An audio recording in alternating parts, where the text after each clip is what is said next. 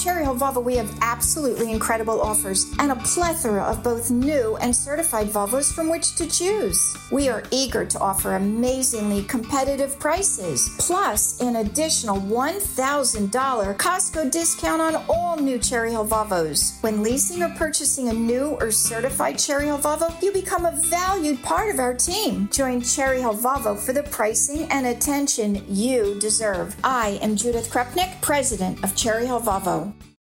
Call from mom. Answer it. Call silenced.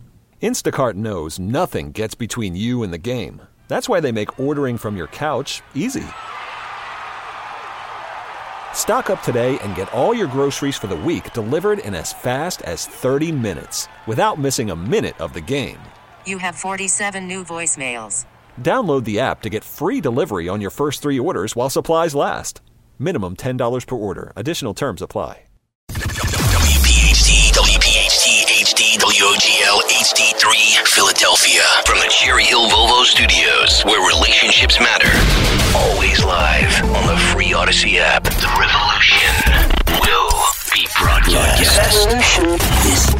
This is the next generation of talk.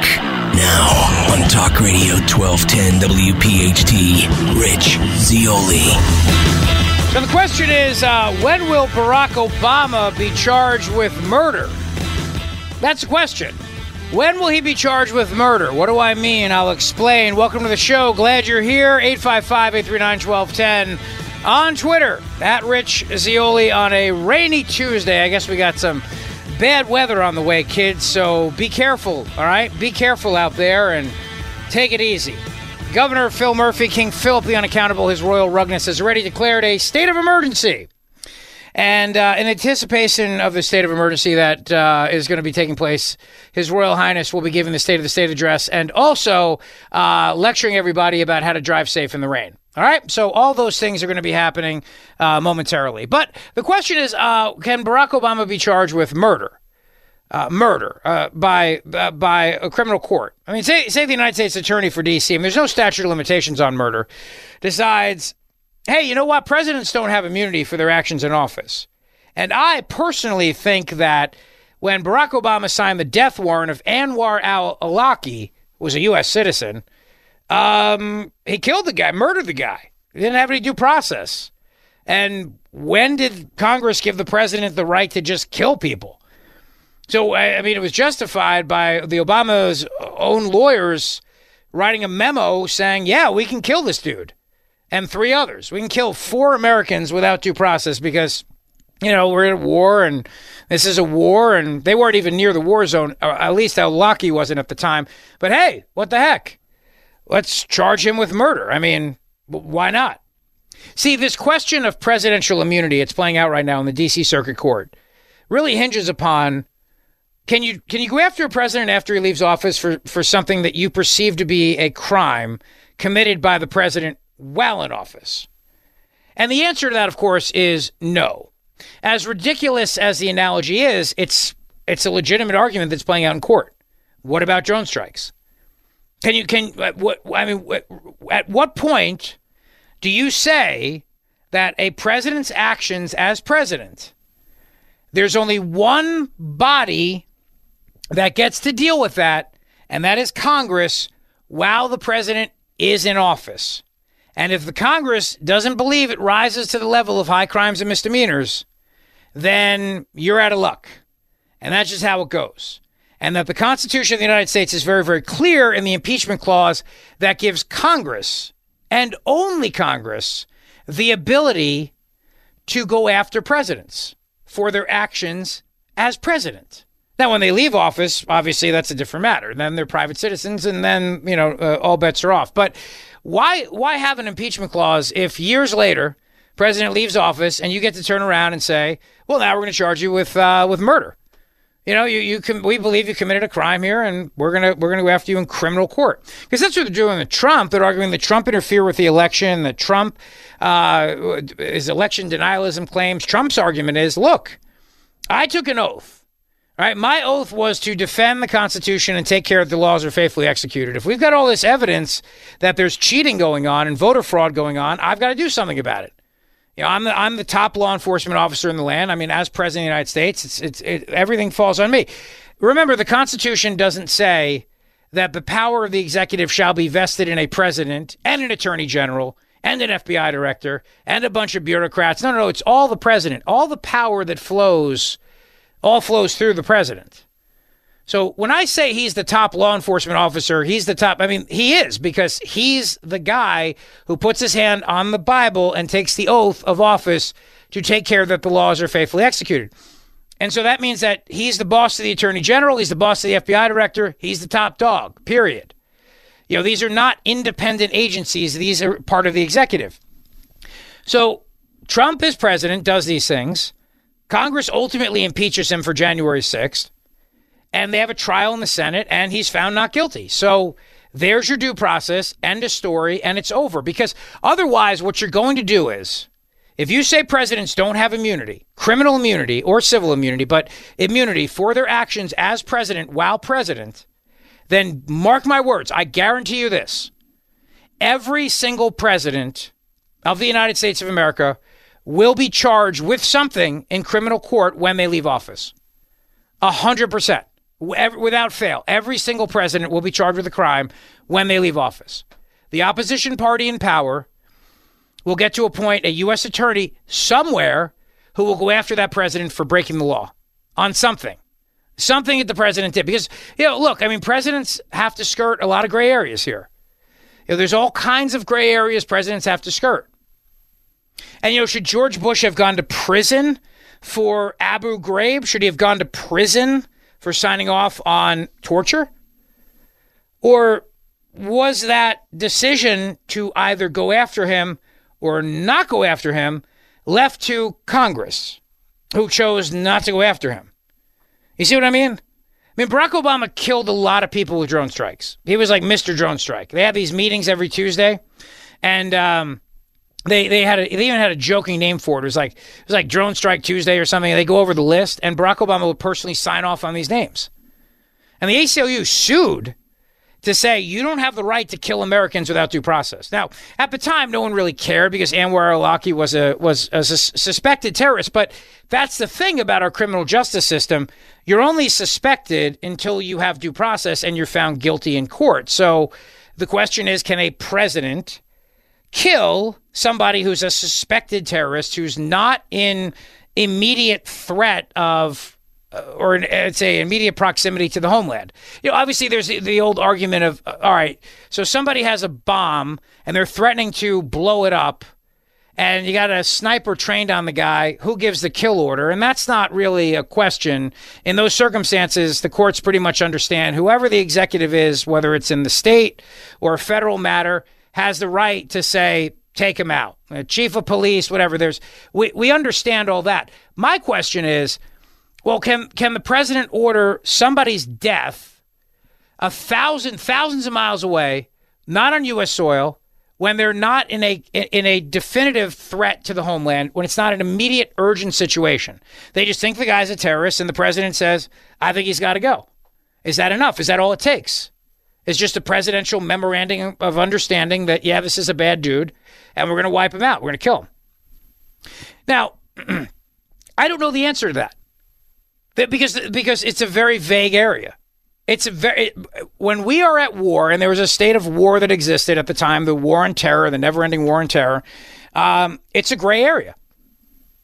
But it's not up to me to say. See, I don't have the legal authority to say, and I don't think the criminal justice system has the legal authority to say. The only entity that has the legal authority to say whether the president violated his oath of office or not is Congress under the impeachment clause.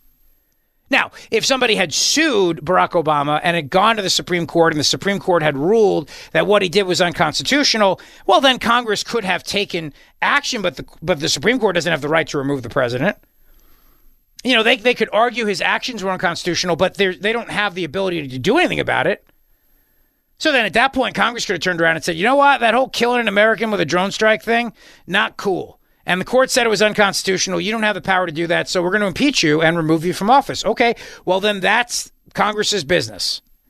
And if at the time Congress felt like, you know what, this is probably a gray area and probably one we want to tread carefully around, whether or not the executive can just sign the death warrant for an American citizen or not. But nevertheless, we're at war, bad dude, probably a terrorist, probably a threat. So we'll let this one go, or we'll let these 4 go. But don't do it again. Try not to anyway. You know what I mean? Well, that's it. It's over then. You know, for some blazing U.S. attorney for the District of Columbia to come in years later and say, hey, listen, murder has no statute of limitations. It's a statute, not a statue. Murder has no statute of limitations, so we're going to charge Barack Obama with the murder of Anwar al-Awlaki and argue that he had no right as president to order his death. Is insane. It is insane.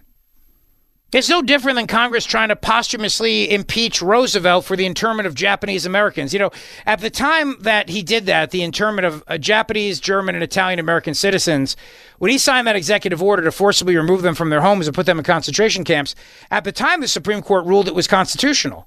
They upheld that in Korematsu, but Korematsu has since been overturned by the Supreme Court. Symbolically overturned, but overturned nonetheless. So, I mean, could Congress now posthumously impeach President Roosevelt as president and argue that even though he's dead, we're going to wipe him from the history books by removing him from office and stripping away his title of president? Or we want history to reflect the fact that he was impeached and convicted for his actions in the 1940s? I mean, I hope not, because that's also insane. But at what point do we say when a president does something in office, the time to deal with it is when he's president, or she, when he's president, and that's it. And then if Congress doesn't do anything about it, well, then it's tough noogies. I mean, history will judge, but that's the only judge. Because we are in very, very shaky constitutional ground right now with this trial that's playing out in D.C. court. And, you know, the hypothetical argument about whether or not a president can order a SEAL Team 6 to take out a political rival. What if a president does, in fact, order an assassination of a foreign leader? But it's illegal, but president does it anyway. Because he's got reason to believe, you know, it's like the story of, let's see this, the left would probably like this. I'll give you this analogy. They said that Russia brought nukes to Belarus, I think. So what if now there's credible evidence that Vladimir Putin is planning to launch nuclear missiles?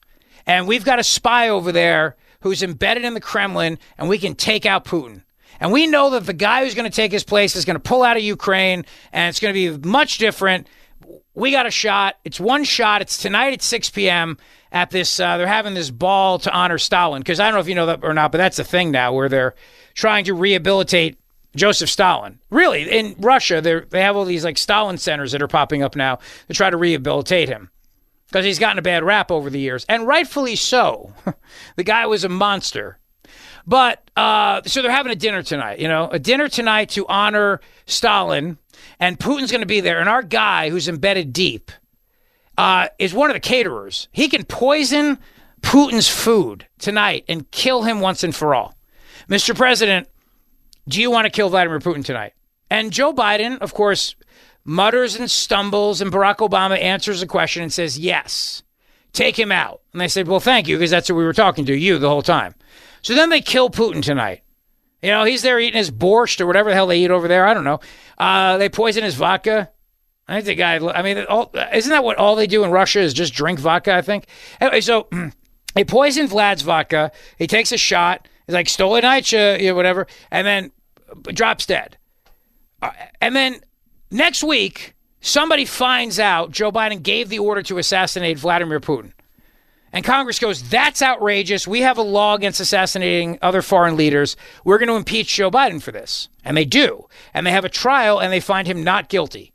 They say, Joe Biden, under the circumstances, you did what you had to do. You're not guilty, and then that's that. And then the next president's a Republican. And now the Republican president comes in and says, hell no.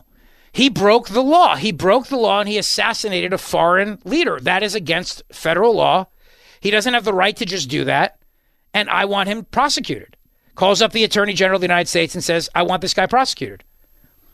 And the Attorney General turns around and calls up the U.S. Attorney for the District of Columbia and says, go ahead, get an arrest warrant. We are now filing formal charges against former President Joe Biden for taking out Vladimir Putin by poisoning his vodka and his borscht, or whatever the hell they eat over there. And now Biden's got to face criminal charges for his decision as president to assassinate a foreign leader, even though Congress adjudicated the matter and found him to be not guilty. Do you know how absurd that would be? What an absurd world we would have if that was allowed to stand. If we find out a president has broken the law as president, and let's say we find out after the fact, let's say Biden leaves office, he gave the order to assassinate Putin, nobody knew about it, and then Trump beats him, and now Trump's president. It's 2027, and the information comes to light. Joe Biden gave the order to assassinate Vladimir Putin, and Trump says, I want this guy prosecuted. It was a federal crime.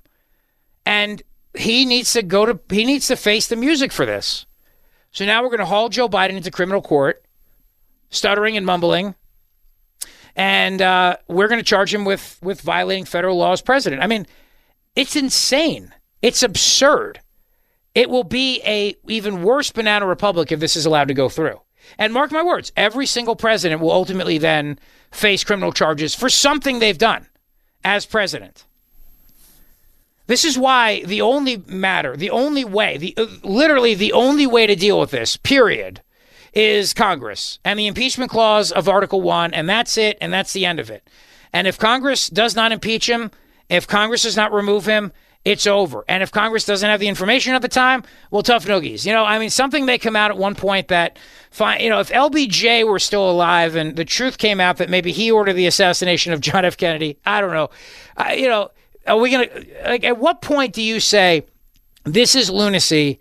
We have to just step back and say the actions of a president, while president, have to be dealt with by Congress. And if the Congress doesn't know at the time, well, then tough. Because there's a lot of things that are classified and Congress doesn't know everything. And so maybe a couple of members of Congress did know because they're the ones authorized to know under the law and they didn't think it rose to the level of impeachment. And that's enough. But this question of can you go after presidents criminally for their actions as president, I'm telling you right now, if the answer to that is yes, then Barack Obama needs to be charged with murder. There's no other way around it. He gave the order to assassinate American citizens. Whether or not he was right or not needs to be decided by a court, not me, not you, because that's the due process clause of the Constitution.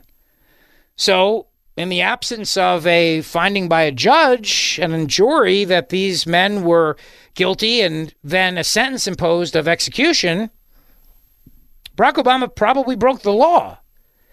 And just because his attorney said he didn't doesn't mean he didn't, so arrest him. Let's get this over with.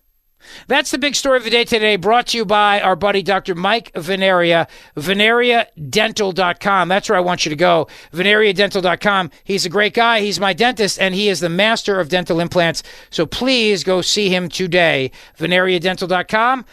We're coming right back. Call from mom. Answer it. Call silenced. Instacart knows nothing gets between you and the game. That's why they make ordering from your couch easy. Stock up today and get all your groceries for the week delivered in as fast as 30 minutes without missing a minute of the game. You have 47 new voicemails.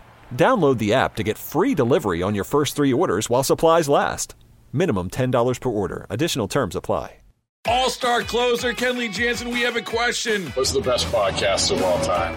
Baseball isn't boring, baby. I'm Rob Bradford, and every single day I'm sitting down with the biggest names to show you this great game is the greatest game. It's my podcast. It's my passion. It's a cause I started more than 2 years ago and is now the most prolific national daily baseball pod there is. Another fact, so jump aboard the BIB Express. Follow and listen to Baseball Isn't Boring, presented by Wasabi Hot Cloud Storage on the free Odyssey app or wherever you get your podcasts.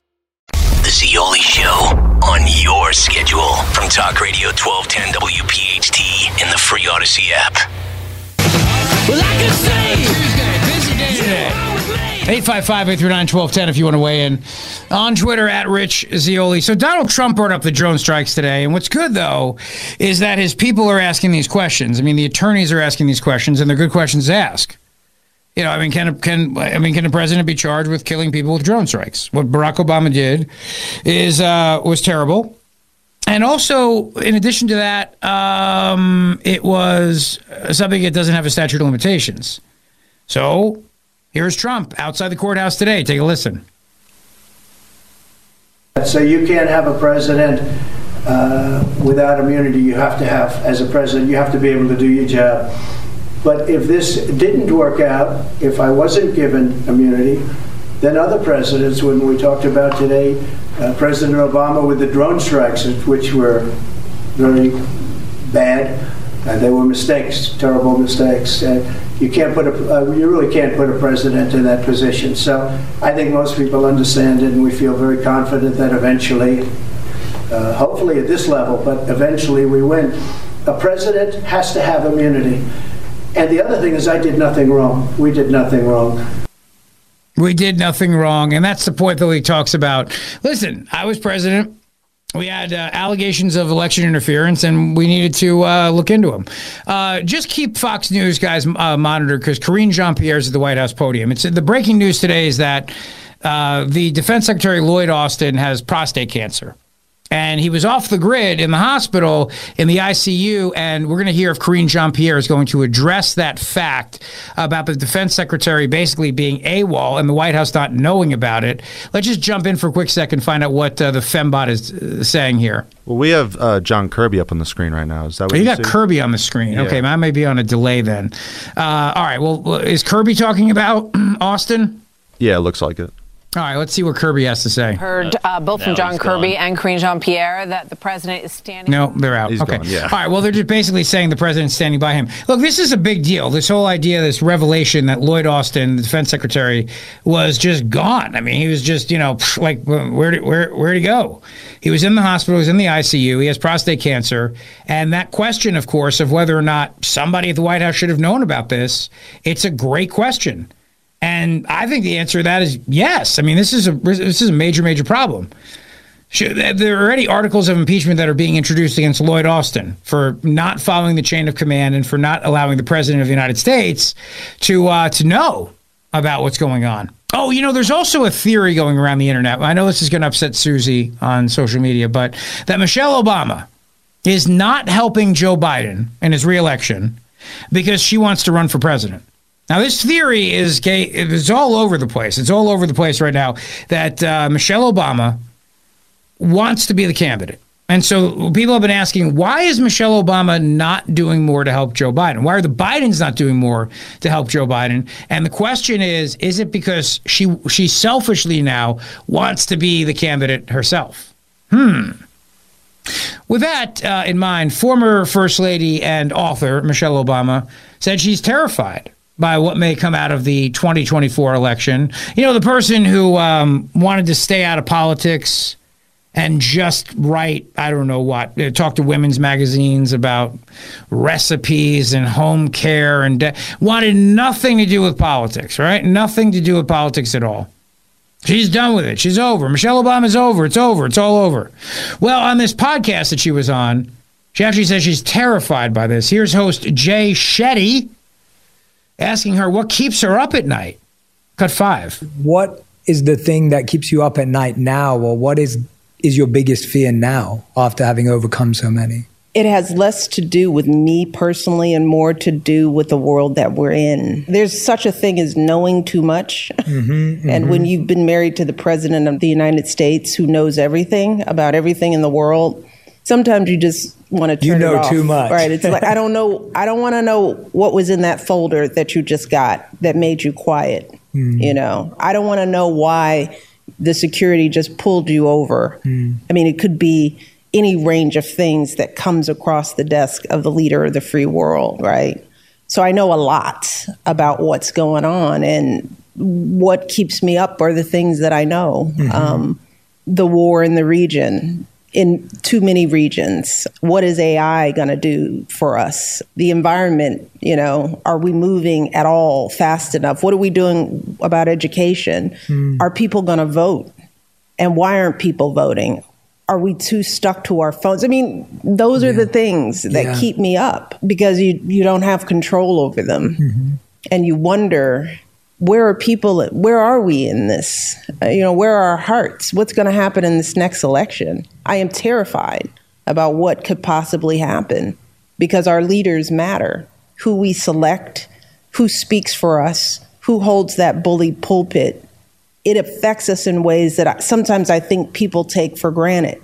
You know, the fact that people think that government, does it really even do anything? And I'm like, oh my God, does government do everything for us? And we cannot take this democracy for granted. And sometimes I worry that we do. Those are the things that keep me up. That's what keeps Michelle Obama up. Now, she's worried about the election, because elections matter. She's worried about who the next president's going to be. Doesn't give like a real long, stunning endorsement of Joe Biden, though. You notice that? So this theory that's out there today is that Michelle Obama is secretly now helping to torpedo Biden because they know he can't win. They know he's going to lose to Trump. And they would love for Michelle to be able to jump in there and become the candidate. Now, do I believe in such theories? Well, first of all, the Obamas love power. That's number one. They love power. Does Michelle Obama really want to be president? No. But does Michelle Obama, would she be okay with her husband being president? And she's sort of the Pinot, the president in name only. And so she gets to be the first woman president.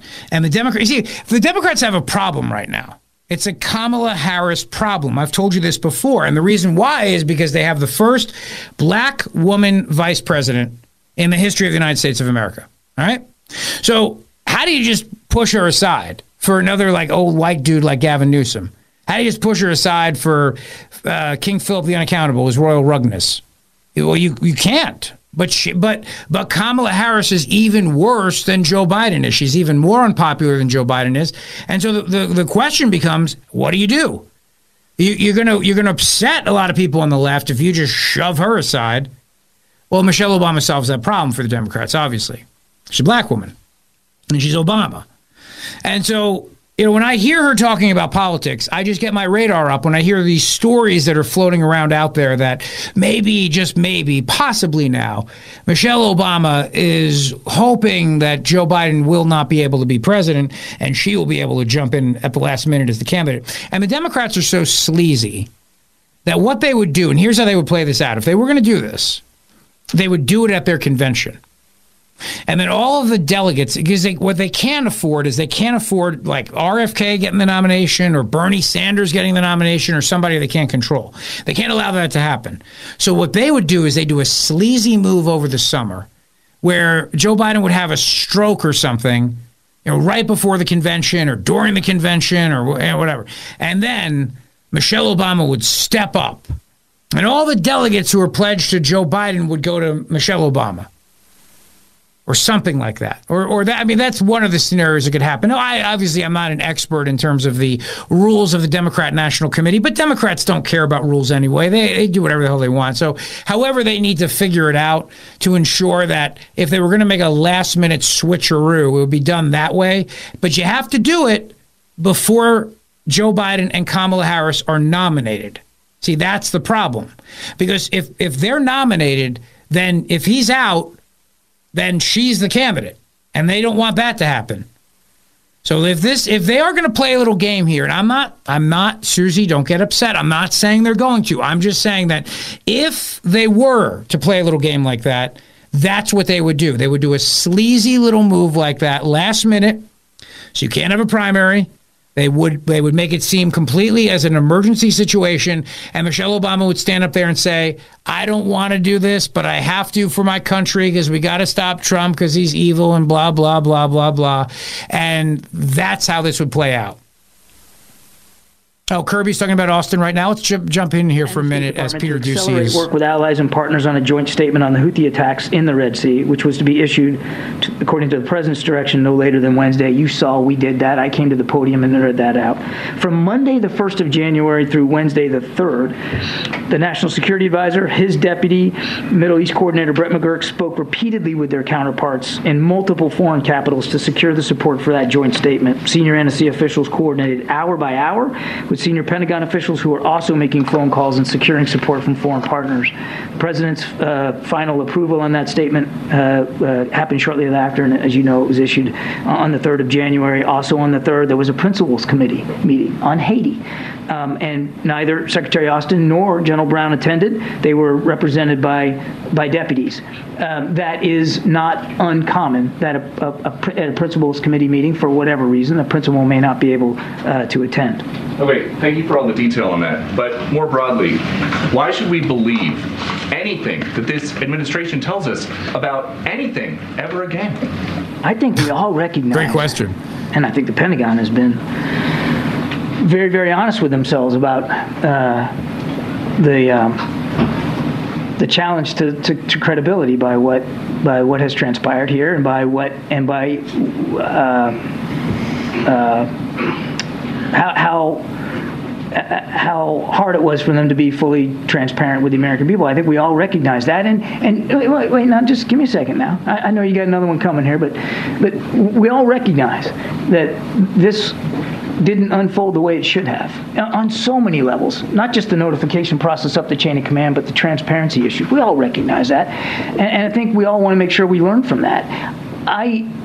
It's up to you and your colleagues, and it's up to the American people to determine, how much they're going to ascribe what happened here to our credibility on every single issue. But in every way, Secretary Austin has been an exceptional defense secretary, and he still has the full faith and confidence of the commander-in-chief. He has led the department at an incredibly dangerous time for our national security interests and those of our allies and partners. But if the administration is going to go to such great lengths to keep secrets about the defense secretary's health, how can anybody be certain that the administration would not go to the same lengths to keep secret problems with President Biden's health in the future? If you could logically argue, and you can't, but if you could logically argue that he's 81 years old. Wait a second. Just give me a second here, bub. I'll get there. If the administration made some sort of Machiavellian effort across the board to keep this from getting public, then I think your question has merit and certainly is a fair one. I don't think it's a fair one because that's not what happened here, Peter. What happened here is the Secretary of Defense, for whatever reason, I can't answer the question why, that information wasn't shared. It wasn't shared widely in the department, and it certainly wasn't shared with the interagency. It's not good. It's certainly not good, which is why, again, we want to learn from this. We want to make sure that it doesn't happen again. We got to go around here. We want to make sure it doesn't happen again, Peter. This was suboptimal, as you said, and given the commitment to transparency that the administration has, how do you square that with the confidence that the president expresses in the All right, 855-839-1210 is the number if you want to weigh in today on Twitter at Rich Zeoli. This is a big deal. This Austin story is not going away. And the administration that pledged to be the most transparent in American history obviously has some splaining to do. No doubt about that. 855-839-1210. Listen, Emmons Roofing and Siding, this weather out, this storm that King Philip the Unaccountable has already declared a state of emergency for, is a good reminder that your roof is essential, right? And so are the windows and doors in your home. And Emmons Roofing can deal with all of it for you. Emmons Roofing and Siding has been delivering excellence for decades, and for me personally, for 7 years. I've used them for 7 years. They did my roof, my windows, my doors, and Emmons also does kitchen and bathroom remodeling, and we had them remodel my bathroom, remodel the kitchen. They did a fantastic job. I'm thrilled with the work that Emmons did. Matt and his wife, Stephanie, are there for you. Their entire team is dedicated to outstanding customer service. So reach out to them today by going to emmonsroofing.com. If you have a shore house, make sure you get that shore house inspected, the roof, before winter is over, because any damage is going to get only worse when the warm air hits.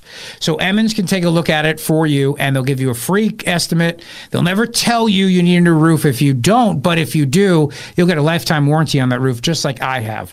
I love the great work Emmons does, and I'm so grateful for their friendship.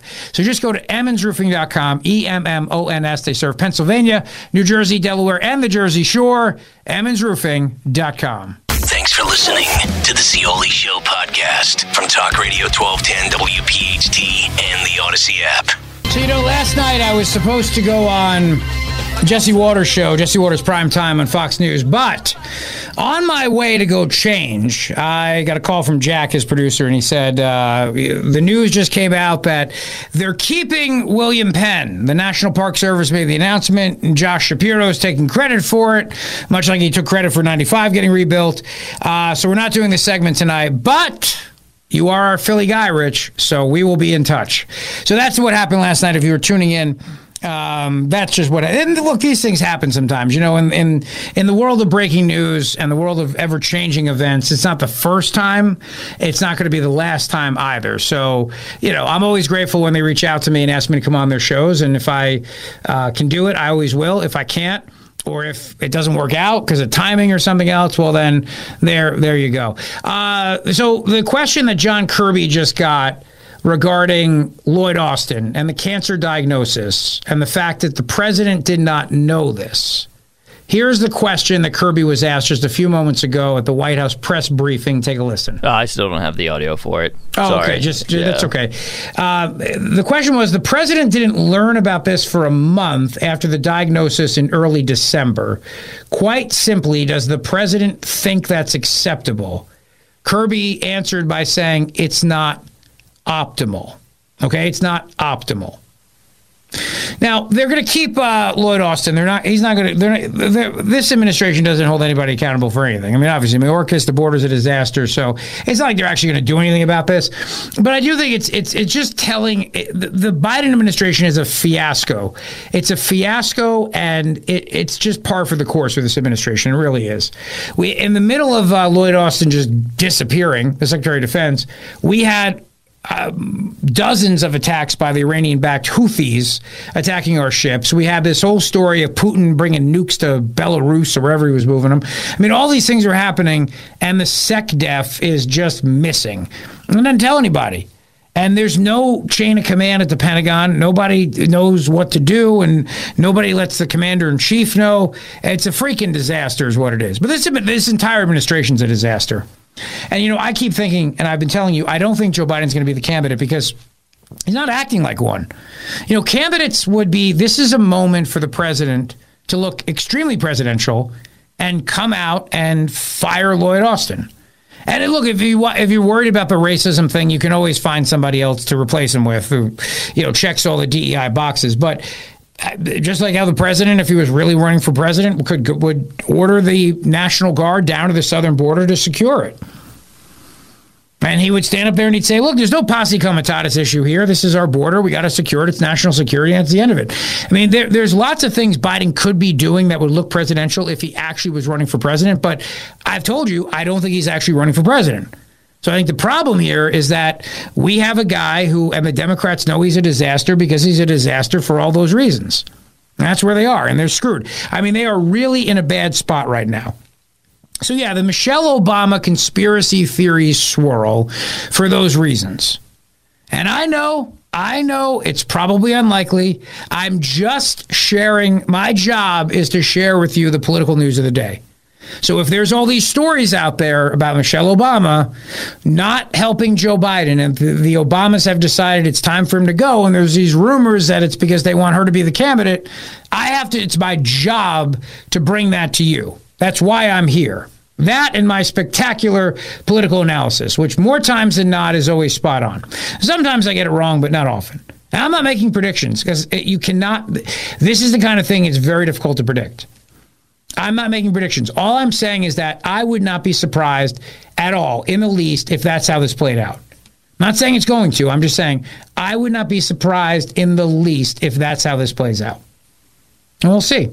And by the way, Ray Epps, the guy who told everybody tomorrow we go in the Capitol. We go in the Capitol. All of those things. Ray Epps today was given the ultimate slap on the wrist. He was given 1 year probation. He has to pay $500 and do 100 hours of community service. That's right.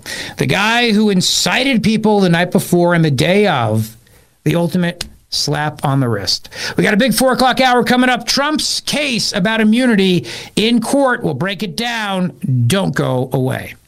Rich Zeoli, weekday afternoons 3 to 7. Talk Radio 1210, WPHT, and on the free Odyssey app.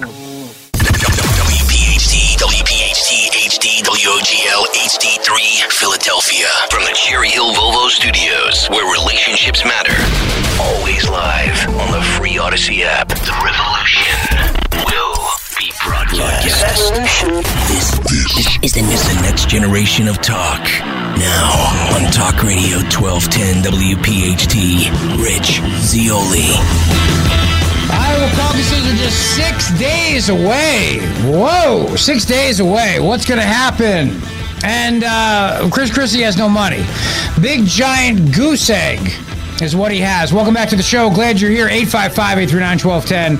On Twitter, @Rich Zeoli. Great to have you with us, and a lot to talk about with the Trump immunity case in the D.C. Circuit Court of Appeals today. Are presidents immune from their actions as president? Here to discuss with us, Zach Smith joins the show. Zach is a legal fellow and manager of the Supreme Court and appellate advocacy program in the Edwin Meese III Center for Legal and Judicial Studies at the Heritage Foundation.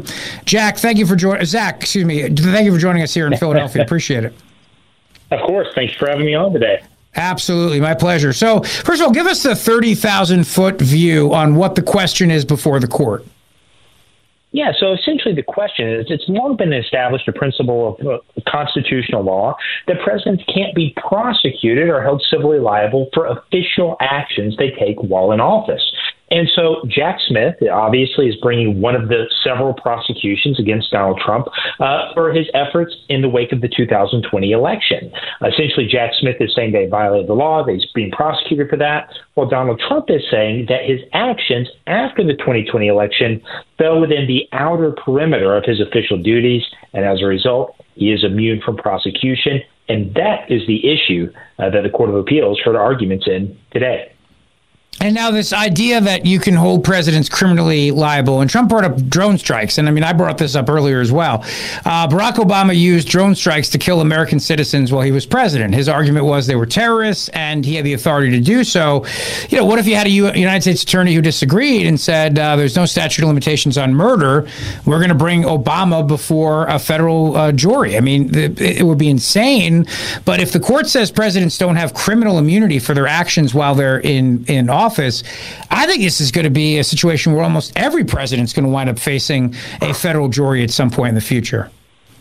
Yeah, that's certainly a concern. It's one of the major points that President Trump's lawyers made in court today, that essentially if presidents were not immune for their actions while in office, you get into this tit-for-tat situation. You know, what's good for the goose today is good for the gander tomorrow, and will subject them to many forms of prosecution potentially after they leave office.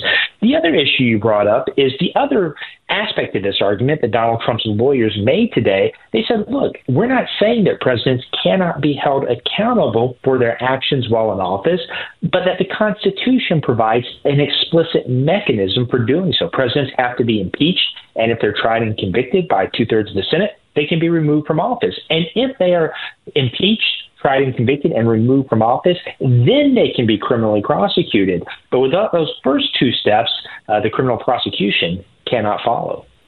Yeah, that's a great point. And if the Congress chooses not to impeach a president, that's Congress choosing not to bring charges, basically. And that's the end of it. If the Congress impeaches the president and they have a trial in the Senate and the president's not convicted, that's also the end of it, because Congress chose to not convict the president for the offenses that he was charged with in the House. Which, brings up another point here too, when you're involving due process. If you're going to argue that Trump has had due process, like Colorado and Maine are arguing, by virtue of their states looking at this and determining the 14th Amendment. And I know that this is a separate issue, but nevertheless, the question really is all this going to go forward? Couldn't you make an argument that, Trump did have due process, he had it in the Senate, he had a trial, and they found him not guilty, they acquitted him, so that's it, it's over. I mean, the situation is over. You can't now try him in a state court, even though it wasn't even really a trial. You can't do that because the Senate had the authority at the time, and they acquitted Trump. Well, keep in mind, Rich, ordinarily when we talk in criminal law, if someone is tried for an offense, they are acquitted for that offense, meaning they're found not guilty by a jury of their peers, double jeopardy attaches. Our Constitution prohibits someone being tried twice for the same crime. And so in this sense, it's kind of an odd situation that you've already had Donald Trump, who has been tried by the Senate. That's what it is. It's a trial. It's by a different body than we typically think of as a jury pool. But the senators were essentially acting as a jury pool. They acquitted him of this conduct, of these charges.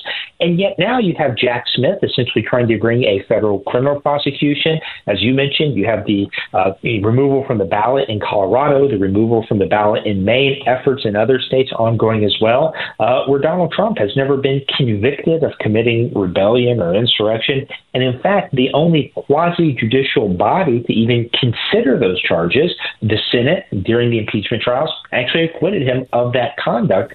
And so I think these issues and others are, one of the many reasons that so many people are so uncomfortable with all of these prosecutions, all of these lawsuits, all of these efforts to keep Donald Trump off of the ballot in 2024.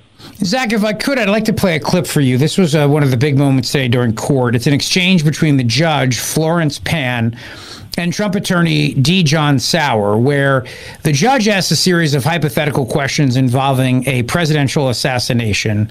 I'd like to get your comments on that. Take a listen. But your position is that he can't be prosecuted for that unless he's impeached. Yeah, that was, as long as it's an official act. I mean, in certain cases, purely private conduct under Clinton against Jones, he'd be subject to prosecution for that as long as he's not in office. But as long as it's an official act. Could a president order SEAL Team 6 to assassinate a political rival? That's an official act in order to SEAL Team 6? He would have to be and would speedily be, impeached and convicted before the criminal prosecution. What if he weren't? There would be no criminal prosecution, no criminal liability for that? Chief Justice's opinion in Marbury against Madison and our Constitutional tradition and the plain language of the impeachment judgment clause all clearly presuppose that what the founders were concerned about was not... I asked you a yes or no question. Could a president who ordered SEAL Team 6 to assassinate a political rival who was not impeached, would he be subject to criminal prosecution?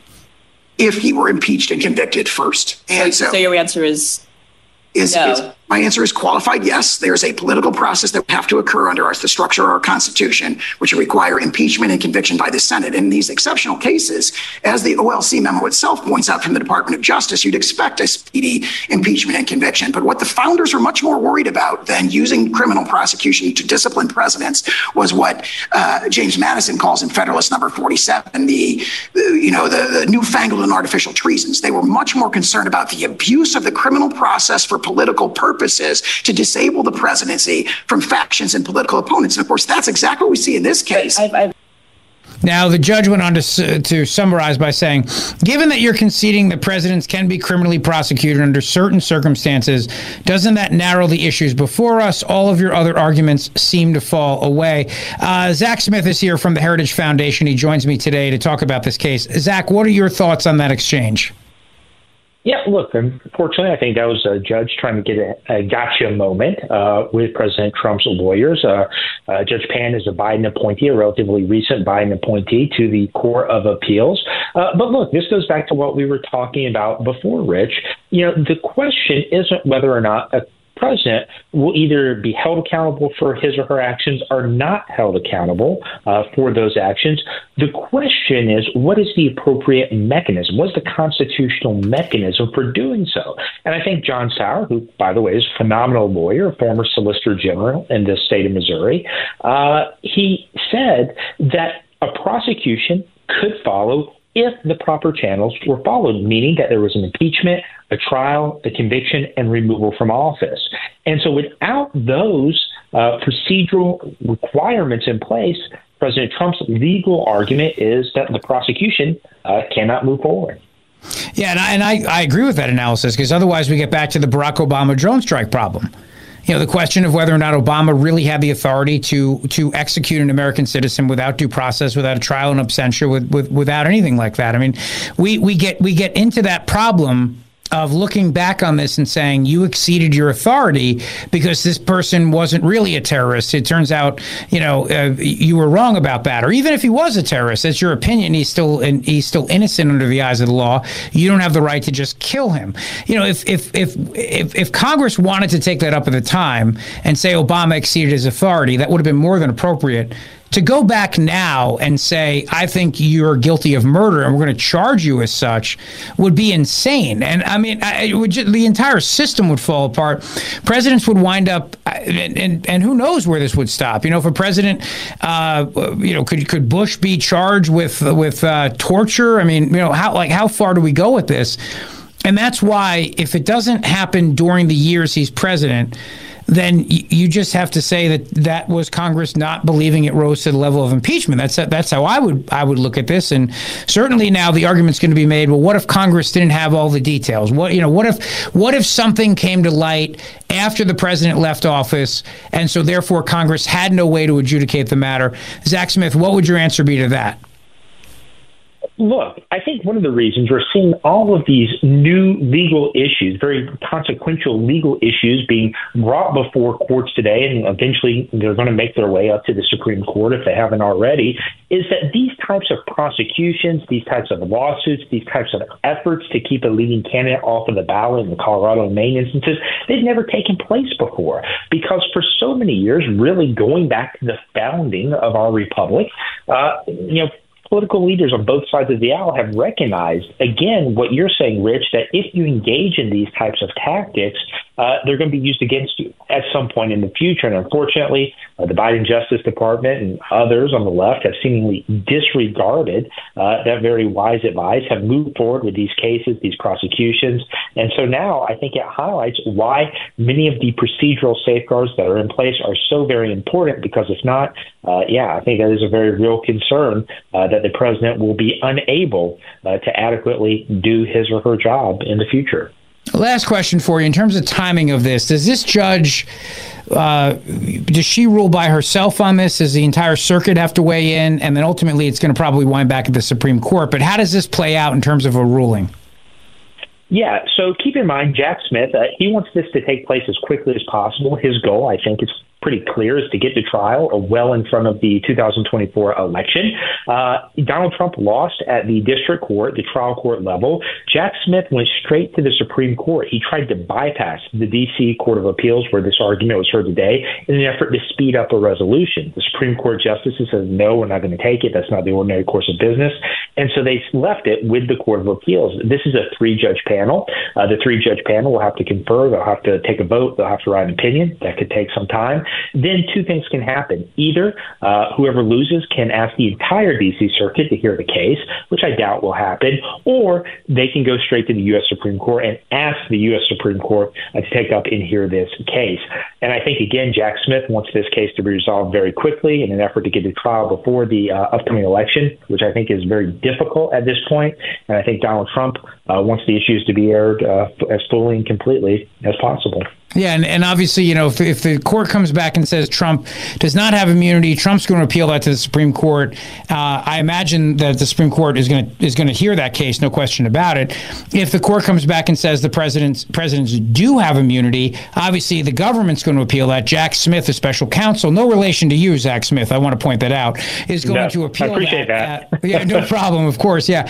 He's going to appeal that to the Supreme Court. Of course, the Supreme Court may not listen to that appeal, and in which case then that judgment would stand. So we shall see how all this goes, but it seems like his dream of getting Donald Trump on trial prior to Super Tuesday, from a timing perspective, is probably not going to play out here. Yeah, I think that's right. Obviously, I think he would still, at some point, probably like to get Donald Trump to trial before the election if Donald Trump becomes the nominee, as he's doing very well in the polls right now. But look, you're right. The Supreme Court is already hearing two cases this term that implicate directly or indirectly issues surrounding Donald Trump. And I think whatever happens in this case, whatever the judges decide, the justices are likely going to be asked to weigh in on this very important issue as well. And I said last question, but I lied. One more question. If the court comes back and says Trump has immunity as president, does the entire Jack Smith prosecution go away?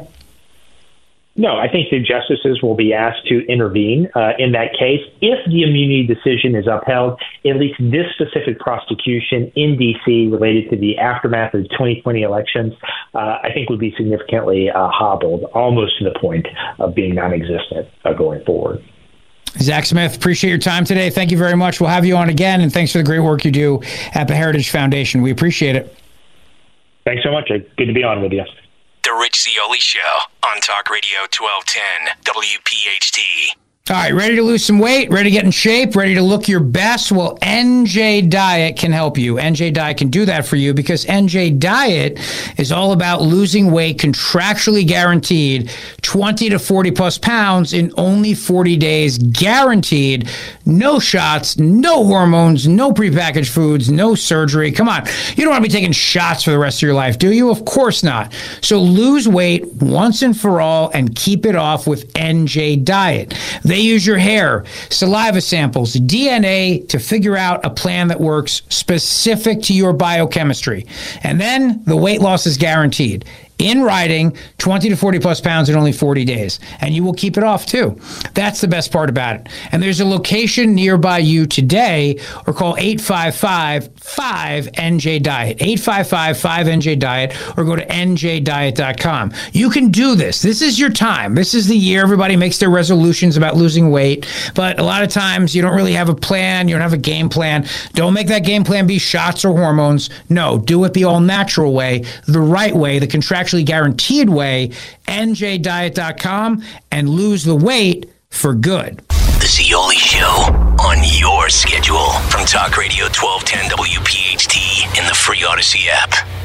All right, 855-839-1210 on Twitter at Rich Zeoli. Thanks for being here today on a Tuesday afternoon. The rain coming. King Philip the Unaccountable.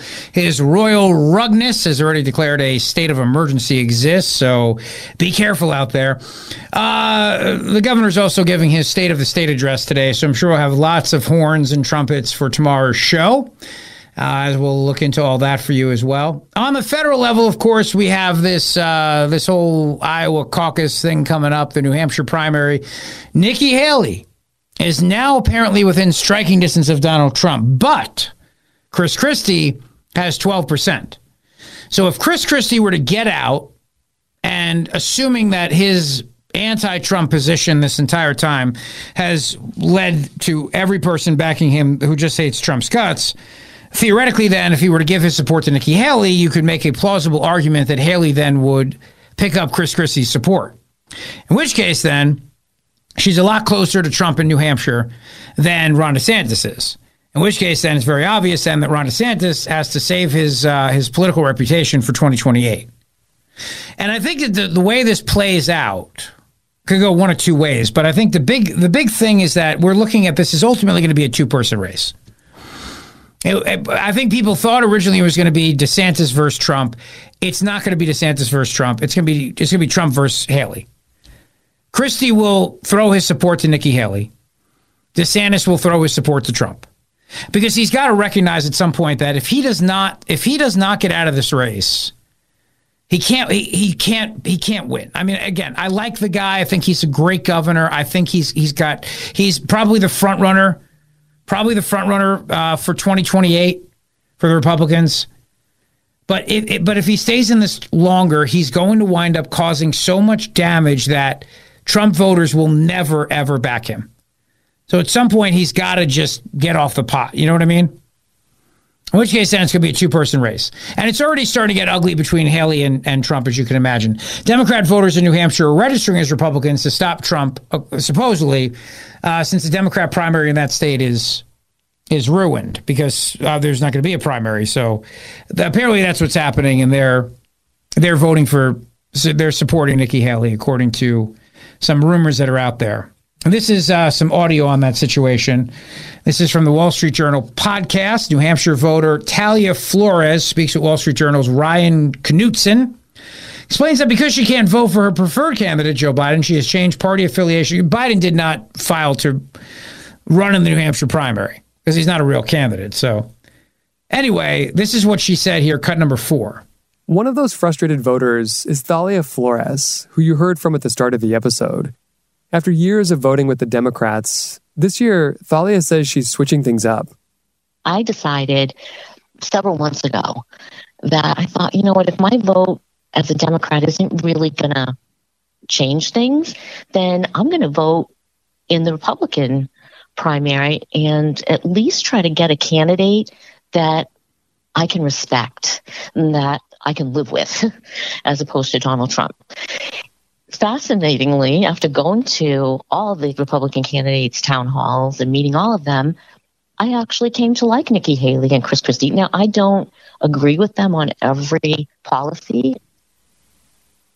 So remember I told you the other day that there's a lot of theory out there that the Democrats they'd be okay with Nikki Haley. Like, let's say, for example, the whole thing with the switcheroo doesn't happen.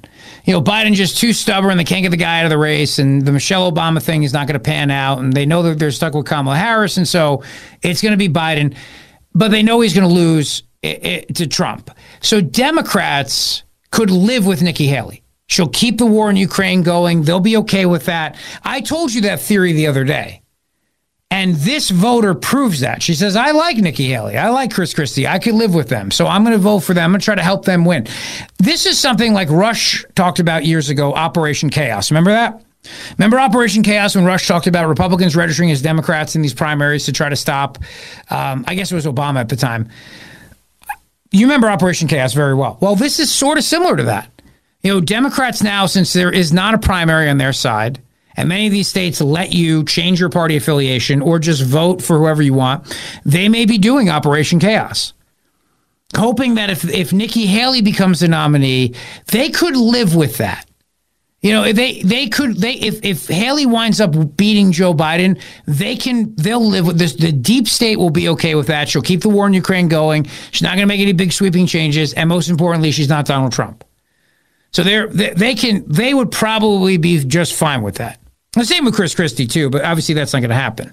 So when I told you the other day that the Republican establishment was backing Nikki Haley, I was right, and I've been telling you that for a while. But in addition to that, it's not just the Republican establishment. You have to wonder now if the Democrat establishment is behind this, too, and it's not just some random voter on a podcast named Talia Flores. It's actually an organized effort by the Democrat Party to get Nikki Haley to be the nominee.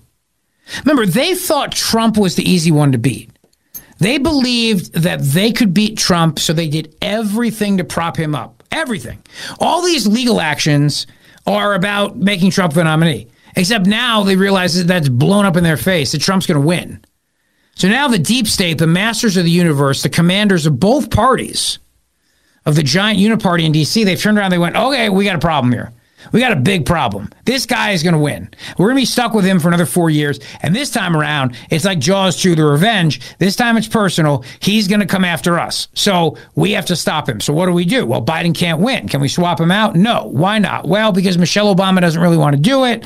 And we can't go with Kamala Harris. And we got a woke problem if we just dump her. So we're stuck. What do? Well, then get behind Nikki Haley. Get behind Nikki Haley and then know that at least Nikki Haley is going to play it safe. She's not going to go in there and dismantle the deep state. She's not going to get out of Ukraine. You'll all make your money in the Ukraine war. Don't worry about it. And in fact, she may even start some new wars. You know, she'll be good with trade. You know, she loves the globalist stuff. You'll be good. And you have to wonder now how much of that is actually being organized by the Democrat Party.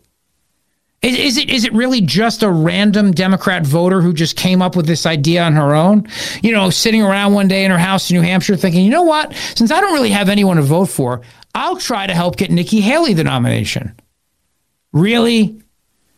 Because it sounds to me like maybe this might be just a little bit more organized than we think. And Haley is not holding back. She is going after Trump big time. Now, I was asked a question today. Do you think that Trump would ever pick her as his VP? I hope to God no. I hope not after the way she's acting here. But I think that Trump supporters would be very upset. They would still vote for him. But I think they'd be upset. And I hope it doesn't happen that way. But Nikki Haley is not, I don't think she's trying to run here to be vice president. I mean, I think that it's very obvious now. She's got the support of the establishment, maybe both establishments. And she is just going to go after Trump now, full speed ahead. Will Chris Christie drop out prior to New Hampshire? Send his support her way? Maybe she can pull off a win in New Hampshire? Throw the whole thing into chaos? Chris Christie is all about Chris Christie. Like most politicians, he's all about himself, right? So the question is, what deal will be struck? Does he want to be chief of staff? Does he want to be her running mate? But he knows that it's over. I mean, after New Hampshire, he's got 12%. He's not going to win New Hampshire. His campaign has already said, much like in 2016, New Hampshire it's live or die. That's it. You don't win New Hampshire, it's over. Well, he can't win New Hampshire. He's not going to win New Hampshire. He knows that. So now it's about how do I leverage myself? How do I position myself to come out of this as a kingmaker? In 2016, he decided to stay until New Hampshire, and then he quickly after that backed Trump. But this time around, it's a much different world. If he really wants to be on Team Haley's probably reaching out to him right now and saying, look, you got two options here. You either lose in New Hampshire and Nikki loses in New Hampshire too, or you throw your support to her now and she has a chance of beating Trump. Now, by the way, I don't think she still beats Trump. I think Trump still wins New Hampshire, but obviously anything's possible. Politics is the art of the possible. I still think he wins New Hampshire. I still think Trump's going to be the nominee. But I'm telling you right now, from having been in these conversations in the past, not now, I'm not in any conversations now with any candidates whatsoever, but having been in those conversations in the past, that's what's being said. Haley's people are calling Christie's people, and they're talking to guys like Mike Duhame, who's Christie's top guy, and they're saying to him, here's the deal. She's got a shot. She's within striking distance. Christie's nomination makes it an even playing field with Trump. And then if she wins New Hampshire, he's golden. She can go all the way. This is what they're telling him. And you are going to be right there. What do you want? What is it going to take for you to throw your support behind her? And he'll as long as they promise him whatever he wants, he's a pragmatic politician. He's probably going to do that. Does that mean Nikki Haley really wins New Hampshire? I don't think so. But she may come close. I mean, she may be close enough where then the establishment doubles down, and maybe now then the Democrat establishment that may be holding back might double down even more. And so the whole double secret probation thing may be happening where both establishments now have said, all right, this is our chance to come together.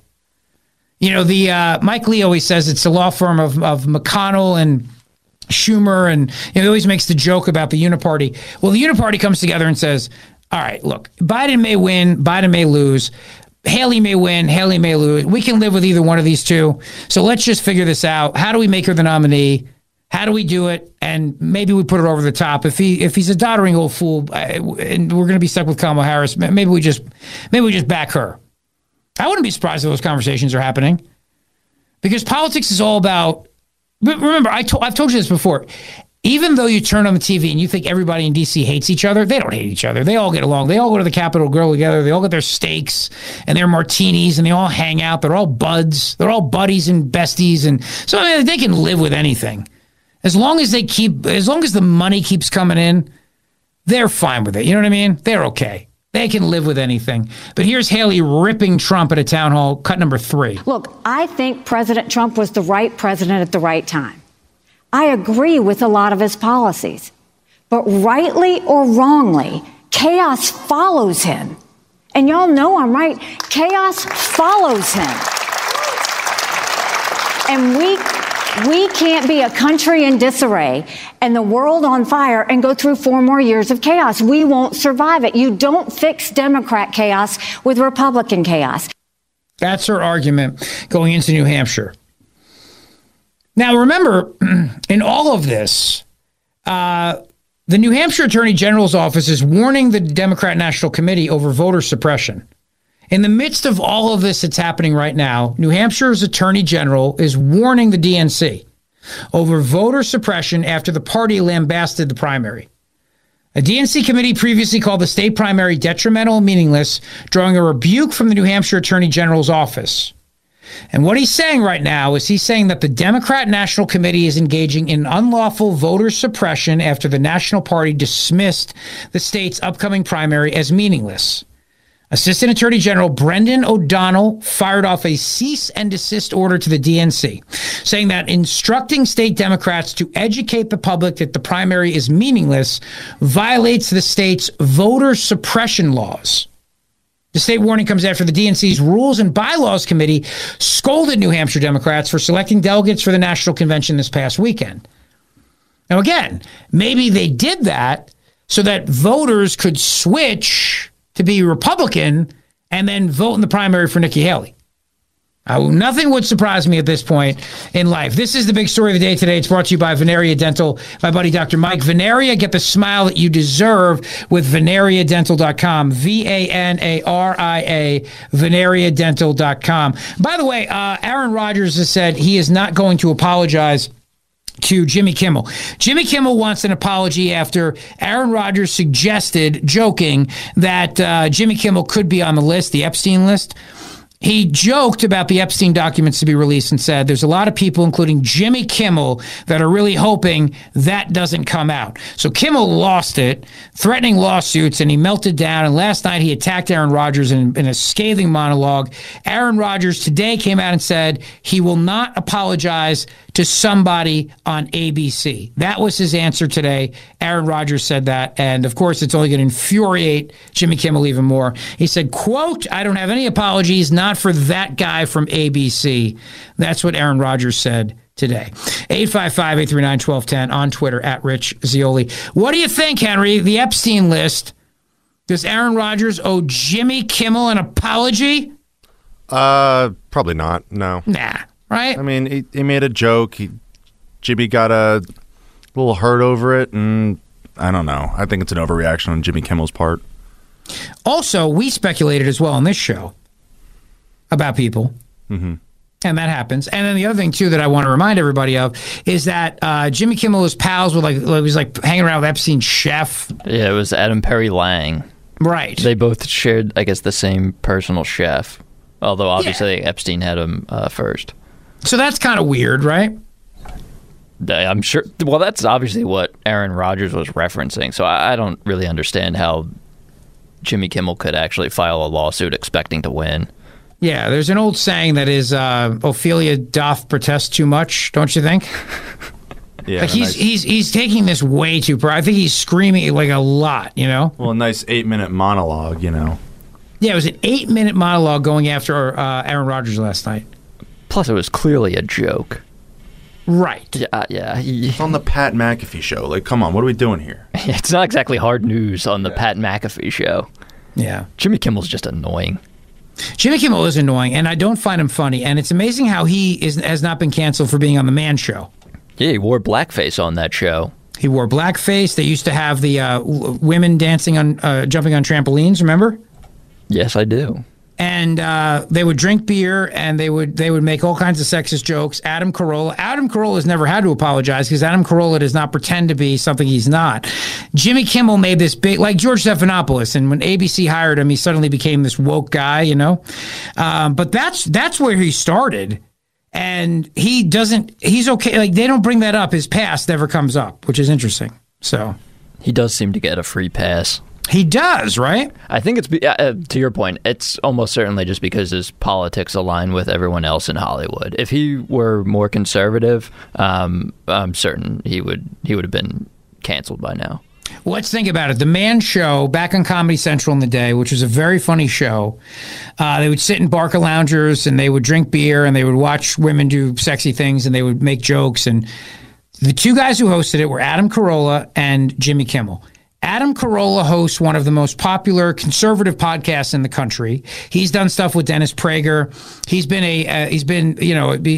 huge, but he's never changed his political beliefs. He's also the star of that new Daily Wire cartoon, Mr. Bertram, I think, which is coming out yes. later this month. So he's doing stuff with that, which is a big deal. In other words, there is 0.0 chance Adam Carolla would ever be asked to host a show on ABC. 0.0. Oh, yeah, no chance. Absolutely no chance.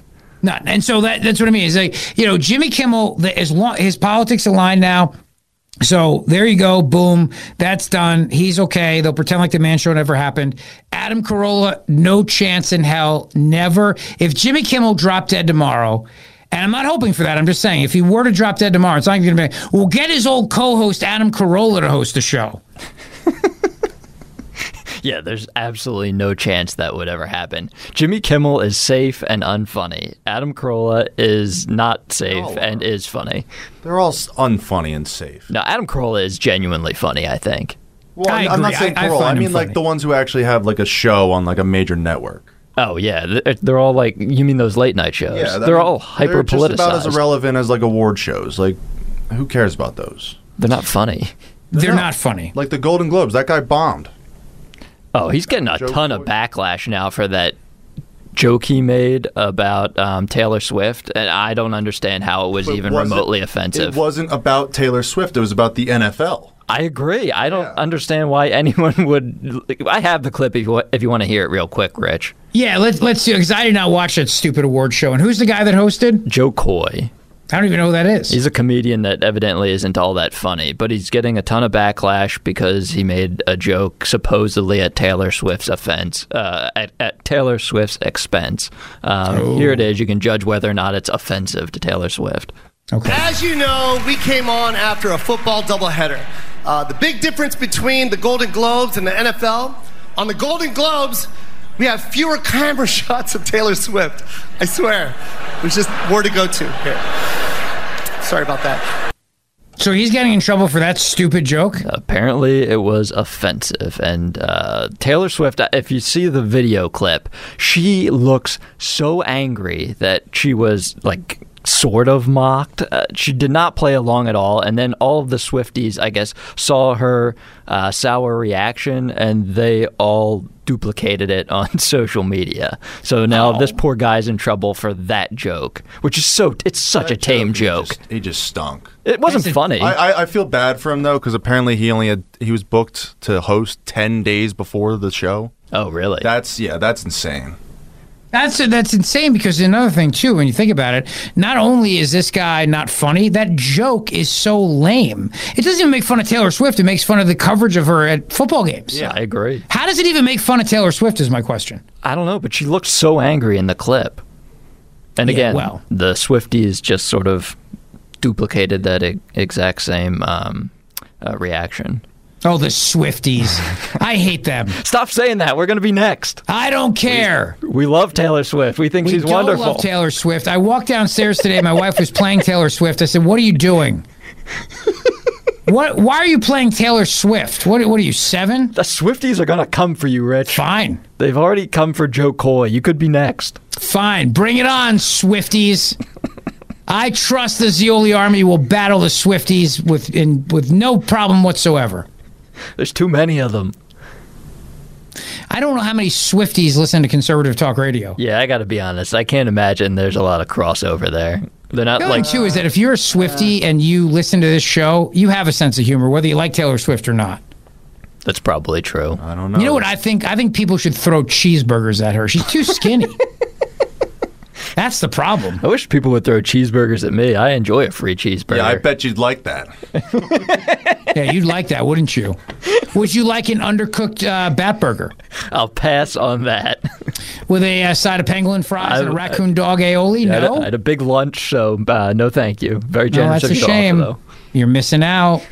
Because speaking of undercooked bat burgers, Anthony Fauci, the nation's leading infectious disease doctor, you always have to say that by law, flip-flop during Congress grilling. The ex-White House doc ducked more than 100 questions about COVID and admits he approved the risky Wuhan coronavirus research proposal without reading it. I'll share you the details of that straight ahead. Thanks for listening to the Zeoli Show podcast from Talk Radio 1210 WPHT and the Odyssey app.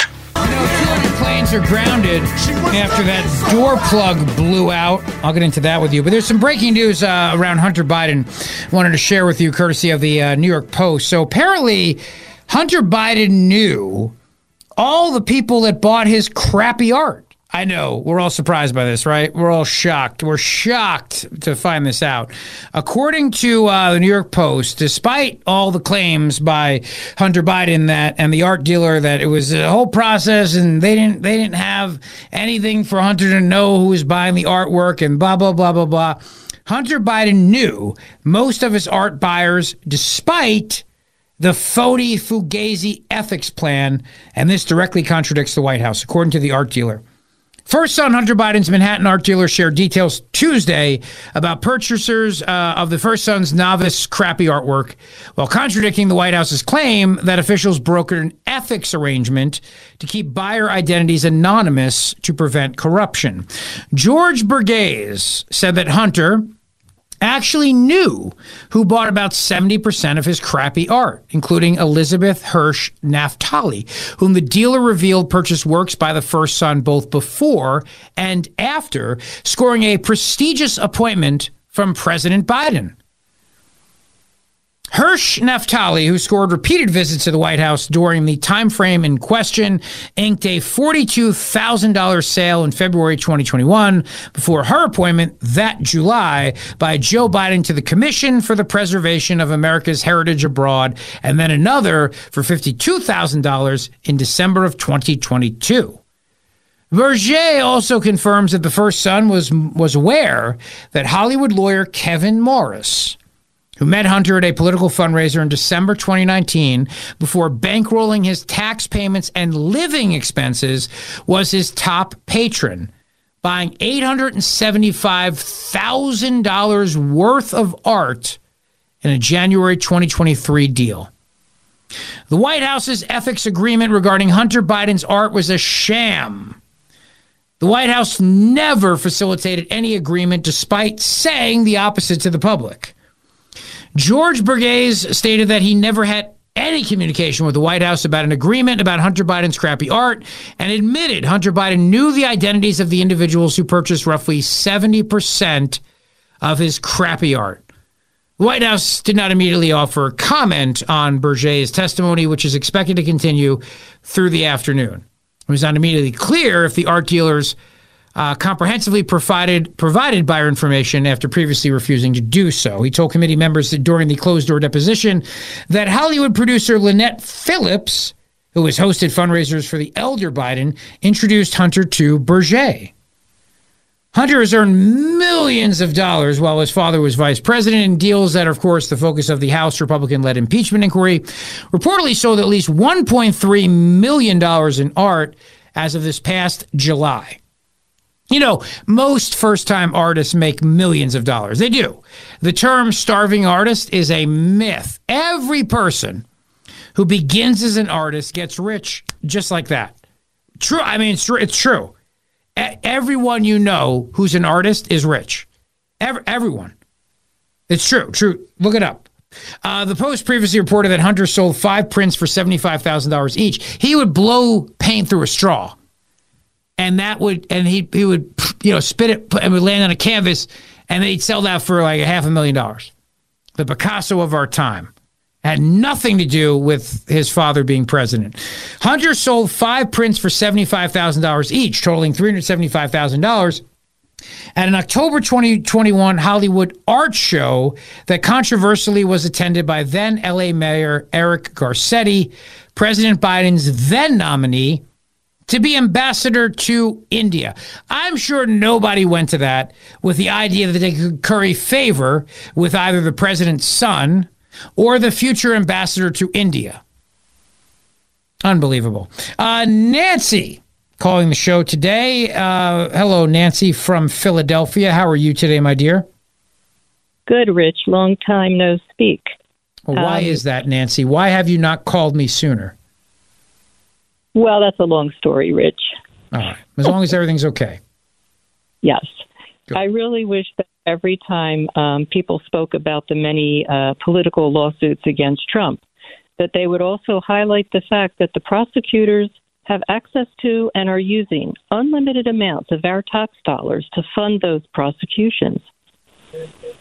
Yeah. Oh, no question about it. I mean, remember how much the Mueller report cost, too? Don't forget all that. Yeah. Of course, and all of the impeachments and all of the investigations and everything else. So our tax dollars are being used by a political party to go against a political party that we may support. It's an excellent point you raised, Nancy, and I hope people remember that, because the government doesn't run out of money, it doesn't run out of time, doesn't have to look for new clients. Their attorneys can use your taxpayer dollars however they like, and there's no ramifications for it. And it's a damn shame. Correct. It really is.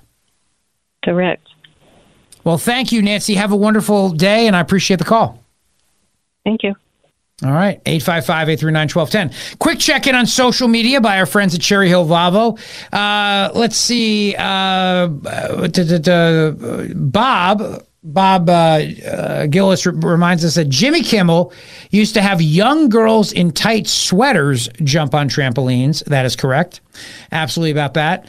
And Dusty Diamond sent out a clip of a very, very funny man show bit that they did, which was a kid selling beer. It was hysterical. Absolutely. Fred's sister-in-law says, Zeoli Army versus Swifties. We have actual weapons. Just saying. She's just kidding. Please. We don't need any more insurrections. All right. Thank you for our friends at Cherry Hill Volvo for doing the social media check-in. We do that throughout the show. I want to remind you, February 7th is our big event with author Terry Hayes. His new book, The Year of the Locust, is unbelievable. What an outstanding, amazing, truly riveting thriller. You are going to love it. So join us. To get tickets, go to Talk Radio 1210's website, 1210WPHT.com. I have a link on Twitter. There's a link in our show Facebook page. And get your ticket. Me and Terry Hayes together. It's at Bryn Mawr. We'll have a great night together, February 7th. You don't want to miss it, all right? So please do that. And I also want to tell you about my buddy, Dr. Mike Veneria, because he is a great dentist, and he is the master of dental implants. I'm going to see him very soon for my annual, my biannual checkup, or is it biannual? Wait, twice a year, whatever it is. He's my doctor. He really is my dentist. People ask him all the time, does Rich really come here? Yes, I really go there, and my whole family does as well. And Mama Zeoli discovered him.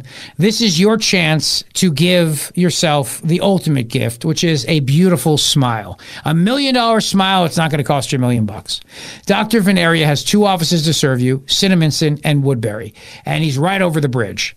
And when it comes to complicated dental implants, there's simply nobody better. If you've had an estimate, please get a second opinion with my buddy, Dr. Mike Veneria. Pediatric, general, cosmetic dentistry, pain-free root canal treatment if necessary, cosmetic dentistry, and of course, complicated dental procedures. That's his specialty. So you deserve a beautiful smile. What are you waiting for? Reach out to him today. Go to veneriadental.com, VANARIA, Dr. Mike Veneria, veneriadental.com. Rich Zeoli, weekday afternoons 3 to 7. Talk Radio 1210, WPHT, and on the free Odyssey app. WPHT, HD, WOGL, HD3, Philadelphia. From the Cherry Hill Volvo Studios, where relationships matter. Always live on the free Odyssey app. The revolution will be broadcast. This is the next generation of talk. Now, this is The Drive at 5. 30 minutes of non-stop talk with Rich Zeoli. Journalists are caught on hot microphone making Trump assassination jokes. Ha, ha, ha. Very funny, right? And Fauci doesn't remember a damn thing, but he did sign off on research for the WIV, the Wuhan Institute of Virology, without really reading it. Yes, that's true. And I know what you're thinking. You're thinking to yourself, come on. Will we absolutely have a primary in New Hampshire that's a 2-person race between Trump and Nikki Haley? Is that possible? Welcome back to the show. Glad you're here today. 855-839-1210. On Twitter, at Rich Zeoli. Appreciate you being here with us on a busy Tuesday afternoon. Here's the thing. I look at the politics of 2024. And somebody said to me today, they said, how do you do it every day? And I said, I don't know, but I do know this. I do know, though, this year is going to fly by because it's going to be just an absolute 100 mile an hour every day from now until the end, until the election. And then potentially for weeks after the election. Tonight is Ron DeSantis' town hall from Iowa. Tomorrow is Trump's town hall. Trump's town hall on Fox News tomorrow at 9 p.m. I've said it before. I think Trump's going to be the nominee. I think that everything that's playing out that way shows that. And I think things happen that play right into Trump's hands. Like, again, the overreaction to January 6th. So Ray Epps was charged with a very, very minor slap on the wrist. Even though the average sentence for January 6th protesters averages anywhere from 2 to 3 years. He got 1 year probation, has to pay $500 and do 100 hours of community service. Now, I'll get into more on Ray Epps later, but I just want to make the point that it's the overreaction of things like this MSNBC host, Jonathan Capehart, that wind up just playing right into Trump's hands. You know, the overreaction by the left, the fact that they can't let it go. I had a friend of mine who is not a Trump supporter in any way, shape, or form. He's he's definitely, I would say, center-right, but certainly not as conservative as I am. But he's a great friend of mine, and we were talking about something, and he made the comment about, it's really kind of hard to listen to the nonstop comments about January 6th when the Democrats were defending all the protests after George Floyd's death. I mean, they were on TV. This is what he said. They were on TV going on about how these were mostly peaceful protesters and justifying it by, 400 years of oppression and all the other things they did. It's kind of hard to take all the outrage over January 6th that seriously, when the very same people were turning around during the summer of love of 2020, when people were burning down courthouses and burning down Wendy's and doing all these things, Molotov cocktails at police cars, and they were defending that and justifying it. And I remember the Lesser Cuomo at the time said something about, sometimes political violence is justified. So, it all seems phony. And when you have guys like this Jonathan Capehart interviewing former Capitol Police officer Michael Fanone, who penned a book on the ransacking of the Capitol, and then he becomes overwhelmed with his emotions, can't hold back his tears. You listen to this, you go, come on, enough already. You know what I mean? Like give it a break. But cut number 8. I'm going to try to get through this. Thank you for what you did 3 years ago today. Please tell me your thoughts on this 3rd anniversary. He had to pull out a tissue. He literally had to pull out a tissue. I don't know if it was a tissue or a hanky. Do you know if it was a tissue or a hanky, Matt DeSantis? It looked like a tissue. A tissue, good, because hankies are disgusting. Yeah, that is true, actually. I never thought of that. That is vile. You're just continually blowing your nose into the same piece of cloth. That's pretty gross. Yeah, and you're putting it back in your pocket, and you wash it, and it doesn't really die. Because, our washing machines can't get hot enough to kill anything anymore because of all the government regulations. So you're just basically walking around with a germ-infested piece of cloth if you carry a hanky. Continually putting it towards your own face. Ugh. Right, it's disgusting. So, for that reason, I'm a big fan of disposable tissues. Preferably Puffs Plus. I like the little lotion in the tissue, but I'm not picky. Nice touch. Just make sure you throw it away. You have a different preference? No, I'm saying that's a nice touch, yeah. Yeah, the lotion in the tissue. Sort of an elitist tissue, but I agree with you. Well, it's probably what they had at Harvard in all the dorms, I imagine, right? The Puffs Plus, not even the generic. Most colleges have generic toilet paper, but of course at Harvard you guys probably all have bidets, right? There are no bidets at Harvard, not that I've seen. Did you ever try using any of the tissues here at Odyssey? It's like rubbing your nose with sandpaper. I'm surprised we still have tissues. I'm surprised it's not a coin-operated vending machine to get one at this point.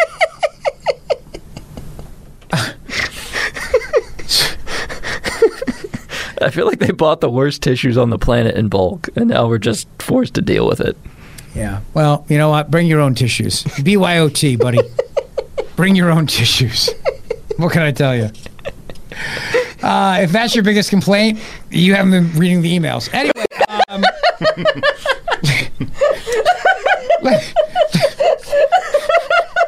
let me use this opportunity to move on and get to a clip of Donald Trump talking about the situation in Georgia, where he talks about the prosecutor down there Jesse Waters broke the story last night about how Fani Willis, the district attorney in Georgia who brought the case against Trump, actually has her lover involved in all this and is making all kinds of money.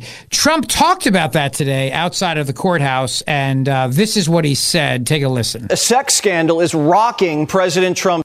Oh, sorry, that's the wrong clip. Hang on. That's all right. Here we go. She was out of her mind. Now it turns out that that case is totally compromised. In fact, they say she's in far more criminal liability than any of the people she's looking at.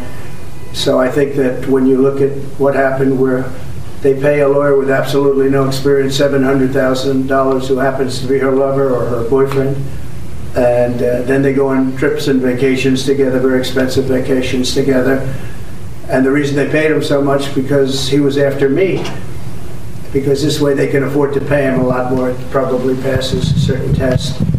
And that's a very sad thing that happened in Georgia. And I would imagine that case is going to be dropped. Every legal analyst that I've spoken to, every legal analyst that I've read have said that case is so compromised now it has to be dropped. Very good people were very badly hurt by that case. It's a shame. Very good people. People did nothing wrong. They did nothing different than what Democrats have been doing for years and years and years, whether it's slates or anything else that you're talking about.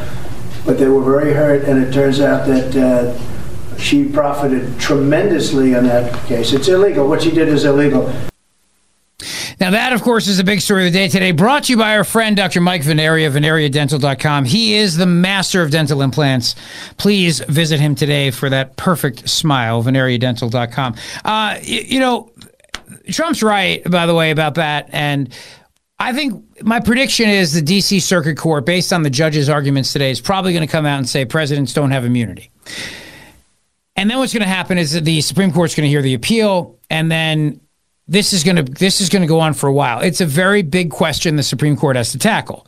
I'll get more into this in the next hour, but the bottom line is this. Jack Smith's case, his dreams, the special counsel, his dreams of getting Trump on the stand before Super Tuesday, it's not going to happen. It's just not going to happen. There's no chance that happens. And that's the bottom line. And I'm telling you right now, for him, this is the biggest disappointment. Because they want every day to be January 6th, and they want Trump to be on trial, and they ultimately want him to go down. And you know, it's not even a situation right now where you can have a straight face with these people. You can't even keep a straight face. AOC, what is on with Anderson Cooper? I kid you not. I know her voice is grating, but you have to listen to the irony of these people. They impeached Trump twice. Remember that? Twice. One time was for making a phone call to Ukraine, and it was perfect. Read the transcript. And the other time was for January 6th. And here is Representative Alexandria Ocasio-Cortez, the leader of the squad. I mean, these people it's just like the same way that they don't comment on the Summer of Love. They have no sense of irony, these people, whatsoever. Cut number 7. What they're using and what they're doing is taking impeachment and taking all of the most serious procedures that we have as a country, and they're learning to use it for they're politically weaponizing it for an election purpose, for a political purpose, and in doing so, they are putting the people of this country, everyday Americans, absolutely at the bottom of the barrel, and they're putting themselves first. It's a selfishness that really endangers this country. It endangers our electoral process. It endangers our legal process. It's deeply cynical, and it's done to reelect themselves and line their own pockets. Here, right? I mean, yeah, it's just the irony is just amazing with these people. It really is. It's just so rich. Amazing. They asked the vampiric one, Nancy Pelosi. They dug her up from where she was visiting Romania, Transylvania, a region, not a town. And she came back. She flew back. And by flew back, I mean, you know, she turned into a bat. Because she can't fly right now because all the planes lost their plugs. So, you know, but plugs are the problem right now. Stop. I said, but, plugs are the problem right now. What's the problem? You're treading a very dangerous line here. You have a childish sense of humor is the problem, Matt DeSantis. That may be true. but I feel like let's just leave plugs out of the equation. Your mind's going straight to the gutter every time he says something. Oh, constantly, right? Yeah. Like the freaking Politburo over there, constantly with the censorship, with his hand on the button. Speech police. Yeah, it was my fault. Yeah. No one ever could have thought anything other than the comma being there. I just would have said she would have flown in a plane, but plugs are the problem. I don't hear anything wrong with that. Yeah, there's no... Right. Sorry, that was my bad. You're right. There's nothing that could be misconstrued there. Yeah, if you can't hear the comma in my tone of speech, I don't know what to tell you. I'm not a writer. I'm a talker, but I will be with a writer, Terry Hayes, on February 7th. So make sure you get your tickets for that. It's gonna be a great night as we talk about the book, The Year of the Locust. His first book, I Am Pilgrim, to this day, one of my top 3 favorite books I've ever read in my life. It was about ISIS, fiction, but I mean, you feel like you're there. This book right now is about a CIA guy who goes deep into Iran and then has to try to figure out a plot against America that is supposed to be more spectacular than 9/11. I love this book. I can't put it down. So join us for that February 7th. Just go to 1210wphd.com. And you can get your ticket to join me and international global best-selling author Terry Hayes February 7th. All right? I would love to see you there. Our speaker series are always fun. We always have a great time at those things. We're also going to do a lot more of these events coming up in 2024. Do a lot more political things, and we'll be at bars more, which is always a great time. And we'll even do more things around beer. That's a tease. Not that I don't love wine. As you know, I love wine. And thanks again to my buddy Jack Tomasello for sending me some of his finest Pinot Noir. It came in very handy the other night.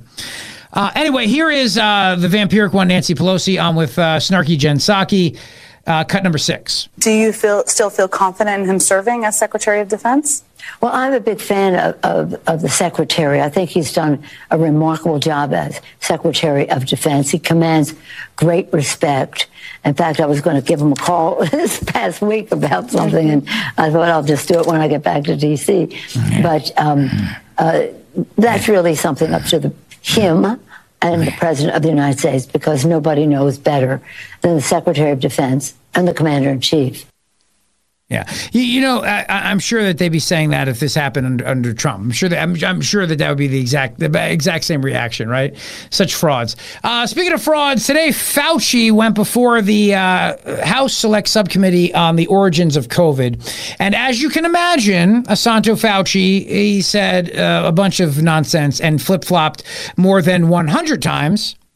According to the Daily Mail, Fauci flip-flops during Congress grilling. Ex-White House doc ducks more than 100 questions about COVID and admits he approved risky Wuhan coronavirus research proposal without reading it. House Republicans said Fauci's pandemic policies were full of drastic and systemic failures. He backtracked on past claims his agency never funded gain-of-function research abroad. He was grilled by them for 2 7-hour sessions. He admitted he signed off on millions of dollars worth of grants without reviewing the proposals, and appeared to admit his agency had little oversight of the foreign labs he bankrolled, like the WIV, the Wuhan Institute of Virology. Now, this was all closed doors, so we don't have any audio to share with you. But Republican Congressman Brad Wenstrup of Ohio, who's the chairman of that committee, he said Fauci's testimony uncovered drastic and systemic failures in America's public health systems. Clearly, the American people and the United States government are operating with completely different expectations about the responsibility of our public health leaders and the accountability of our public health agencies. According to House Select Committee on Coronavirus, Dr. Fauci denied remembering key details of the response more than 100 times. They also said that he commissioned a paper to disprove that COVID leaked from a lab, because he wanted everybody to believe it came from an undercooked bat burger with a side of pangolin fries and a raccoon dog aioli, sold at a wet market just blocks away from the WIV. They said he backtracked on his earlier insistence that the U.S. did not fund experiments that could make viruses more transmissible or dangerous, known as gain-of-function research. Fauci's marathon testimony has been a long time coming. The House Subcommittee on the Coronavirus compelled him to appear before members nearly a year ago, but the finer details were only finalized late last year. And we hope to have hearings in public, but remember, the key thing here is that very early on in the pandemic, going back as far as February 1st, 2020, Dr. Anthony Fauci was working diligently to downplay the idea that this virus came from a lab.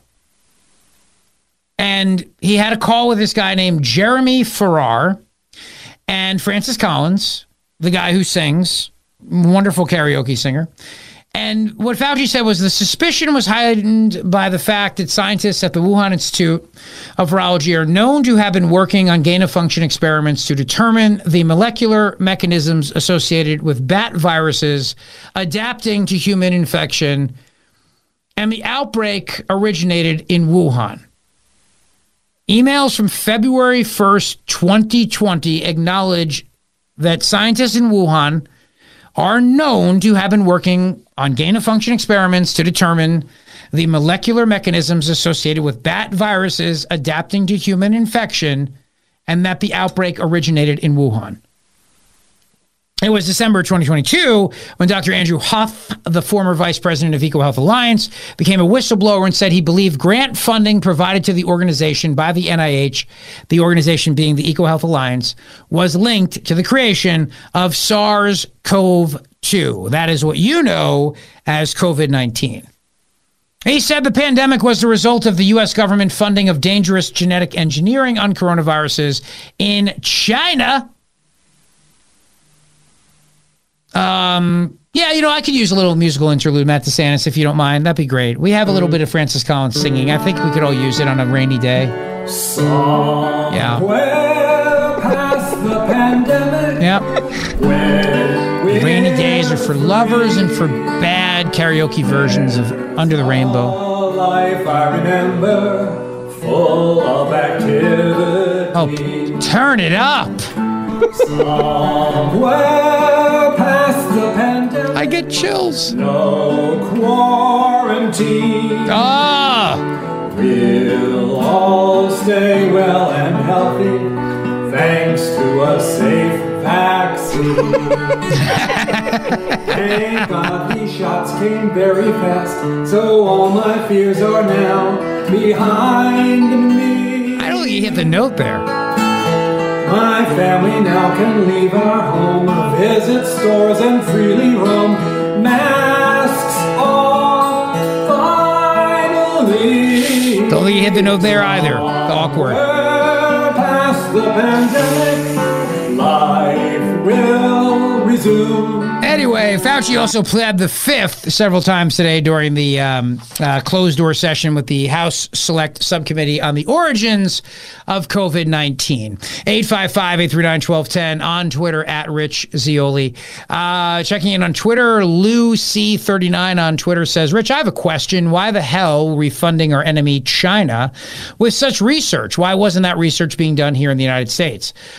Great question. I think the better question is, why is that research being done at all? Why are we creating, and I'm not saying you support this, Lou, I'm just saying that I think what we all have to realize is that creating Frankenstein's monster with the idea that we have to create him so we can figure out how we can defeat him if he ever escapes from the lab and terrorizes the village is a really, really bad idea. It's a really bad idea. We got to stop tinkering with nature like this. This has to stop. It has to end. And these pharmaceutical companies, they get it coming and going. They get the money to create the virus, and then they get the money to create the treatment for that virus. And that's why the gain-of-function gravy train continues. Signs of autumn signs, says Rich. Thank you, Rich. I was about to eat my Mike's sub. And then you talked about hankies. Dear God, I'm sick now. My dad used one for years, and they came in a cute little box with a cute ribbon to blow green snot into. Yeah, my grandpa used one as well. Actually, my dad did for a number of years, too. Disgusting. Talking about him. How many dinners do you have to ruin? That's true. But MAGA Man says, Rich, they cancel plastic bags single use where I live and shop. It's ridiculous. Everything in store is plastic. But I'm expecting them to cancel single use tissues next. That's a great point. I could see that. We're going to have to all live in a world of hankies. There was that big report in the Washington Post earlier today saying that you shouldn't drink bottled water anymore. Why is? Oh, that's the right. nanoplastics. The nanoplastics. Yeah, I like nanoplastics. There was also a line in that study, though, that kind of got glossed over quick. There were nanoplastics found in tap water as well. It wasn't exclusive to bottled water. And they were saying nanoplastics could get lodged in your skin from clothing. So basically they're everywhere. I don't know why they zoned in on plastic bottles. Well, I do know why. It's because they want to get rid of them. But exactly. Yeah. They want to ban them. Look, I'm under the presumption that everything we eat, drink, wear just has microplastics or nanoplastics in it at this point, so who cares? Yeah, I think at this point we should all probably recognize that as well. They have 100 to 1,000 times more plastics in bottled water, though, than tap water, they're saying. But, I mean, I expect that at some point we're just going to morph into plastic at some point. You know what I mean? So there's no way out of it. I'm also certain that the type of bottled water you're drinking is probably going to determine how many nanoplastics you consume, right? The type of bottled water? Well, yeah. If you drink water with extra nanoplastic in it, you're probably going to have more. Well, I could see a scenario in which these like flimsy plastic bottles that a lot of different brands have adopted could, I guess, leach more plastic into the water you're consuming. Oh, that's a good point. Can we name? In other words, as they try to make them more eco-friendly, quote unquote, they're so thin that you're going to get more plastic, not less. Yeah, that's what I would imagine, right? Can we name drop these brands? Sure. Who cares? All right, Dasani. That 100% is microplastics. It's a very thin bottle. Yeah, thin bottles. Yeah.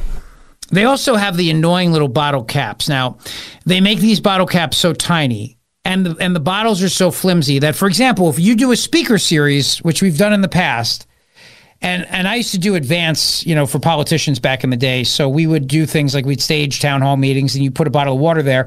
You always have to unscrew the top, and the reason why is because as if the water bottle's not unscrewed, and the candidate's sitting up there trying to unscrew it, it turns into a whole Marco Rubio situation with the water, and it gets awkward.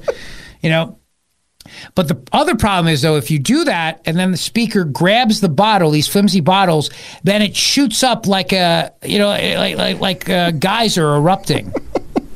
So you have to actually pour some of the water out. Otherwise, these bottles are so flimsy that all it takes is just maybe, a quarter of an ounce of pressure exerted on it for it just to, all over the place. Would have thought so much went into, quenching your thirst during a speaker series. I would have never known that. See, it's not easy, but, Nanoplastics was my high school David Bowie cover band, says Exile in Jersey. Well done. Yes, this social media check-in brought to you by our friends at Cherry Hill Volvo, by the way, where relationships matter. Gain of function is how they created Doomsday, the villain who was responsible for the death of Superman in DC Comics. Marcus Aurelius saying that. That's true, and yet I take... As much as I hated the Justice League movies because of Ben Affleck as Batman, I still think that research that was done was more credible than what Fauci signed off on. I'm just going to say that for the record. 855-839-1210 if you'd like to play along, or you can tweet along at home at Rich Zeoli. Today is King Philip the Unaccountable State Address in New Jersey. We'll have audio of that for you tomorrow, I'm sure, with plenty of trumpets to be blazing. But the governor did declare a state of emergency because of all the rain that we're getting right now. So be careful because there's flooding and whatnot. I don't know if the Vine Street Expressway is going to flood again like it did a couple years ago. If it does, and you are an idiot and you cannonball off and you jump into it and you swim in it, you deserve much more than just nanoplastics in your body. You know what I mean? Do you remember those idiots doing that? Yeah, that was disgusting. What was it, last year or the year before? It all flies together. I don't remember exactly when. I feel like it was a couple of years ago. That guy went viral, too. I was still in mornings because I was getting off of the Schuylkill and to get to 30th Street Station, and the water was starting to rise. And shortly after that is when it really rose, and the Schuylkill flooded, and then the Vine Street was just completely underwater. So people were going on the overpass above it and then jumping off of it and swimming in that disgusting putrid water. But for the record, I want to say that it's still not nearly as disgusting as the water that I was in for the dunk tank at the Children's Behind the Badge Foundation Bend to the Shore bike ride. So, talking about nanoplastics. Yeah, that water did look pretty disgusting. Disgusting. Disgusting, I'm telling you right now. All right, we got a lot more to chat about. I'm going to give you the latest on everything that's going on with Trump in court today. The appeals court judge asking Trump a hypothetical Trump's attorneys a hypothetical question. And Democrats are now wondering whether Biden should agree to debate Trump. This story that I shared with you a little bit yesterday kind of plays into a lot of what we talked about today, which is all these rumors out there that Michelle Obama doesn't want Biden to do well because maybe they want to switcheroo her. Or something else I mentioned earlier, which was that Democrats in New Hampshire are now turning around and registering as Republicans because they want to back Nikki Haley. That's right. And there's another question revolving class action lawsuits and candy bars. I'll share that story with you as well. 855-839-1210. Oh, you have some audio of King Philip the Unaccountable. We do, yes, from his severe weather press conference, which just concluded. Do we have the trumpets? All right, cue up the trumpets. When I get back, we'll share a little bit of the of the king's warning to the peasants. All right, we'll do that straight ahead. But first, I want to tell you about my friends at Cherry Hill Volvo. It's an amazing offer. I mean, this is an absolutely amazing offer. So courtesy cars, like let's say you bring your car into Cherry Hill Volvo, they may give you a courtesy car to use, or if they're going to pick you up or drop you off, valet service, they'll use a courtesy car. Well, they have right now their S60 courtesy cars. These are absolutely gorgeous with less than 5,000 miles on them, available for you at less than $29,000. It's an amazing, amazing offer from my friends at Cherry Hill Volvo. These cars are beautiful. They are like new. And 5,000 miles? I mean, you kidding me? That's nothing. That's nothing. And the S-Class is made right here at their plant in South Carolina. So this is an incredible opportunity for you to drive an almost new car for $29,000. It's an incredible opportunity to get luxury for less. I had the S60. I drove it for about 5 months. Loved it. It was like the Batmobile, super fast, incredible technology on there. See, Cherry Hill Volvo is undergoing a massive renovation to their dealership, and so in order to serve you better, they are open. They have ample inventory, and they are ready to meet you today. So start the new year off with the luxury vehicle you deserve. A Volvo from Cherry Hill Volvo. It's a great time to visit with many incredible incentives available. Again, hurry to Cherry Hill Volvo to get a courtesy S60 Volvo for less than $29,000. They are the most accessible Volvo dealer to Philly and South Jersey, right across the bridge. Judith Yosef and the entire team look forward to meeting you.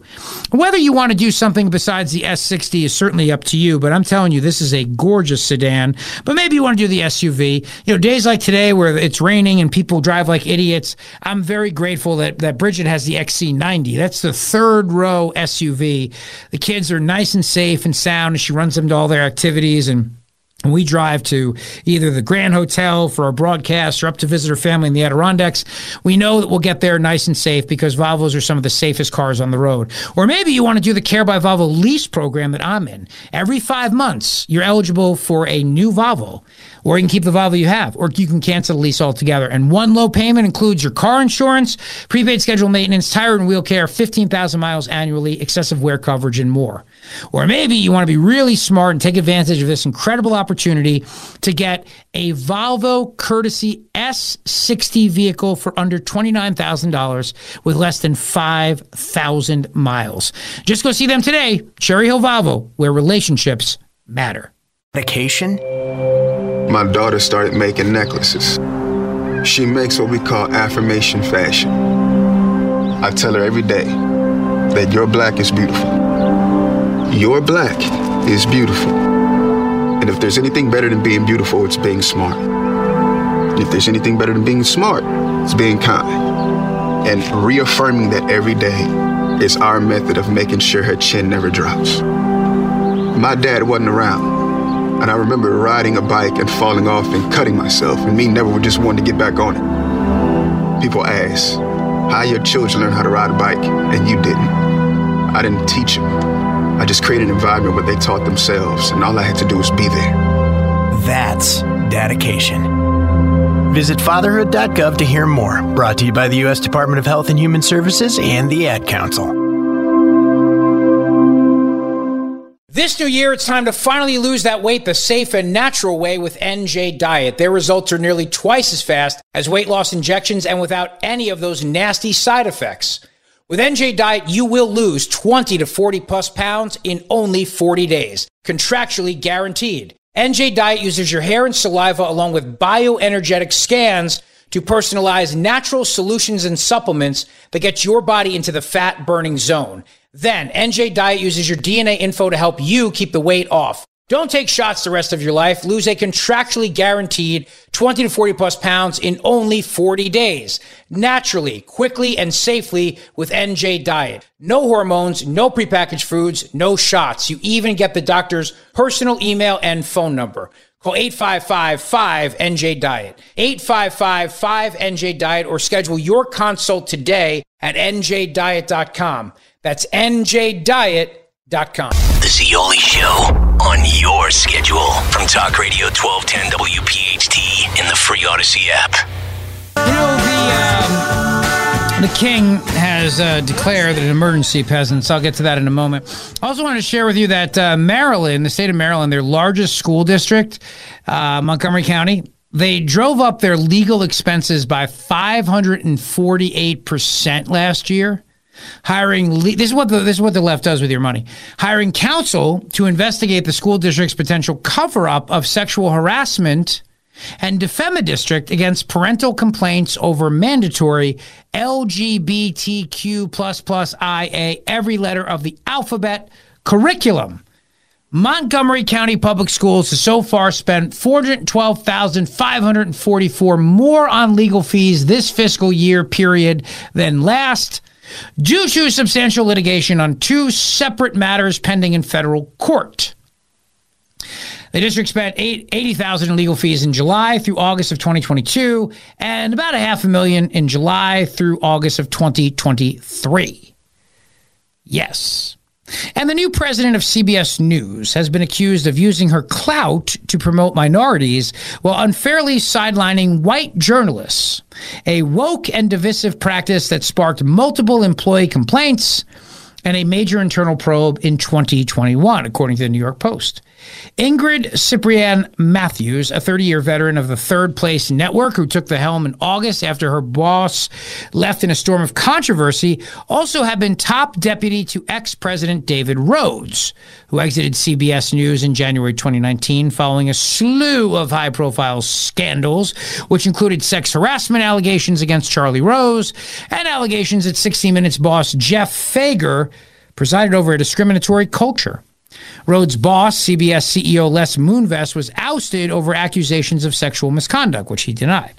Now, some insiders are chafing over the promotion of Ciprian-Matthews, a Dominican-born executive who is now the top-ranked woman of color at CBS News.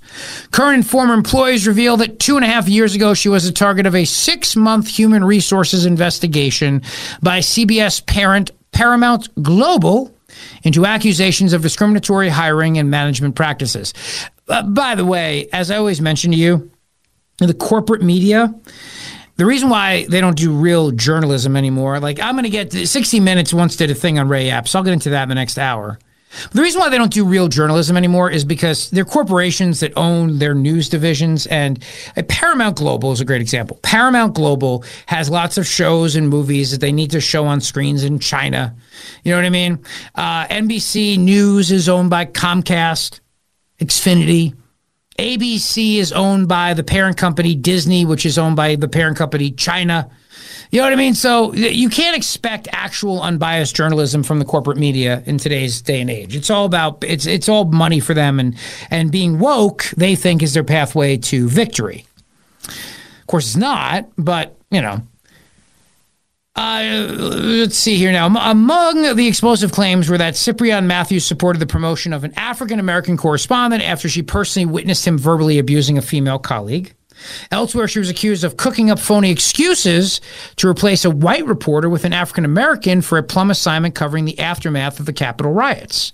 In yet another instance, a white job candidate claimed Ciprian-Matthews told her it would be easier to hire her if she were a different color, as she passed her over. So you think these things don't happen, right? They're just conspiracy theories.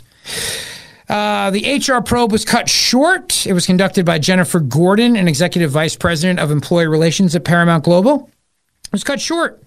The investigator failed to interview key witnesses before she concluded merely that Cyprian Matthews was a bad manager with limited resources, according to a source close to the situation. The dumbest lawsuit I've ever read in my life. I love class action lawsuits, and I really wish that I had gone to law school sometimes because I could do stuff like what this guy's doing. This guy, Anthony Russo, Tony Russo of the Florida-based law firm Russo Firm. He's representing now a major class action lawsuit against the Hershey Chocolate Company. You know, Hershey is in Hershey, PA. It's not far from us, 2 hours away or so. And the Hershey Candy Company makes delicious chocolate of all sorts. Well, it turns out that they're in some potential legal trouble. At issue is whether Hershey fudged on the packaging of seasonal treats. Oh, you laugh, but recent wrappers showed tiny eyes and mouths on chocolate pumpkins and ghosts. But the candy inside was faceless. No. This is the stupidest lawsuit I've ever heard. You're not even done describing it, but please go on. I'm captivated. I disagree. This next part is particularly troubling. They had chocolate footballs. However, when you open the wrapper, the chocolate contained no carving for the laces as depicted on the wrapper. How are you supposed to throw them? Anthony Russo of the Florida-based Russo Firm says this has caused untold hardship to his client, Cynthia Kelly, and not less than 100 or perhaps even thousands of other chocoholics. This is a trick, not a treat, the attorney quotes from one online review. The complaint says a YouTuber was left flabbergasted after you open up the packet and you are presented with that monstrosity. Without the stitching, the chocolate football looks like eggs.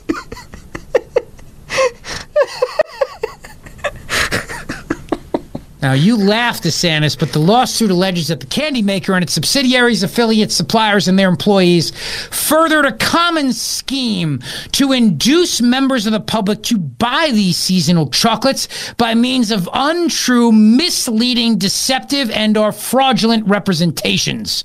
The complaint says that violates Florida's Deceptive and Unfair Trade Practices Act. And they're seeking $5 million in damages. That's the stupidest thing I've ever heard. So there are... And by the way, if they're successful in court and you are one of the claimants of this litigation, you will receive a coupon for one free chocolate football in the mail. That's why class action lawsuits, I love them. I sign up for all of them. Well, he's going to do well, $5 million in damages. Yeah, well, this is what one of my Zioli axioms in life is that the lawyers always win. He definitely will, yeah.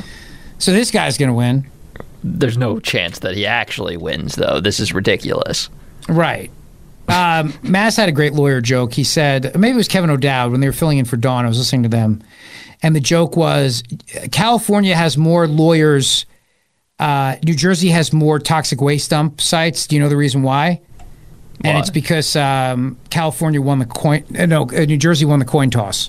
It was like having nuclear waste sites is worse than, or better. Yeah. Yeah. You'd rather have the nuclear waste sites than the lawyers. See, I'm not a lawyer, but lawyer jokes.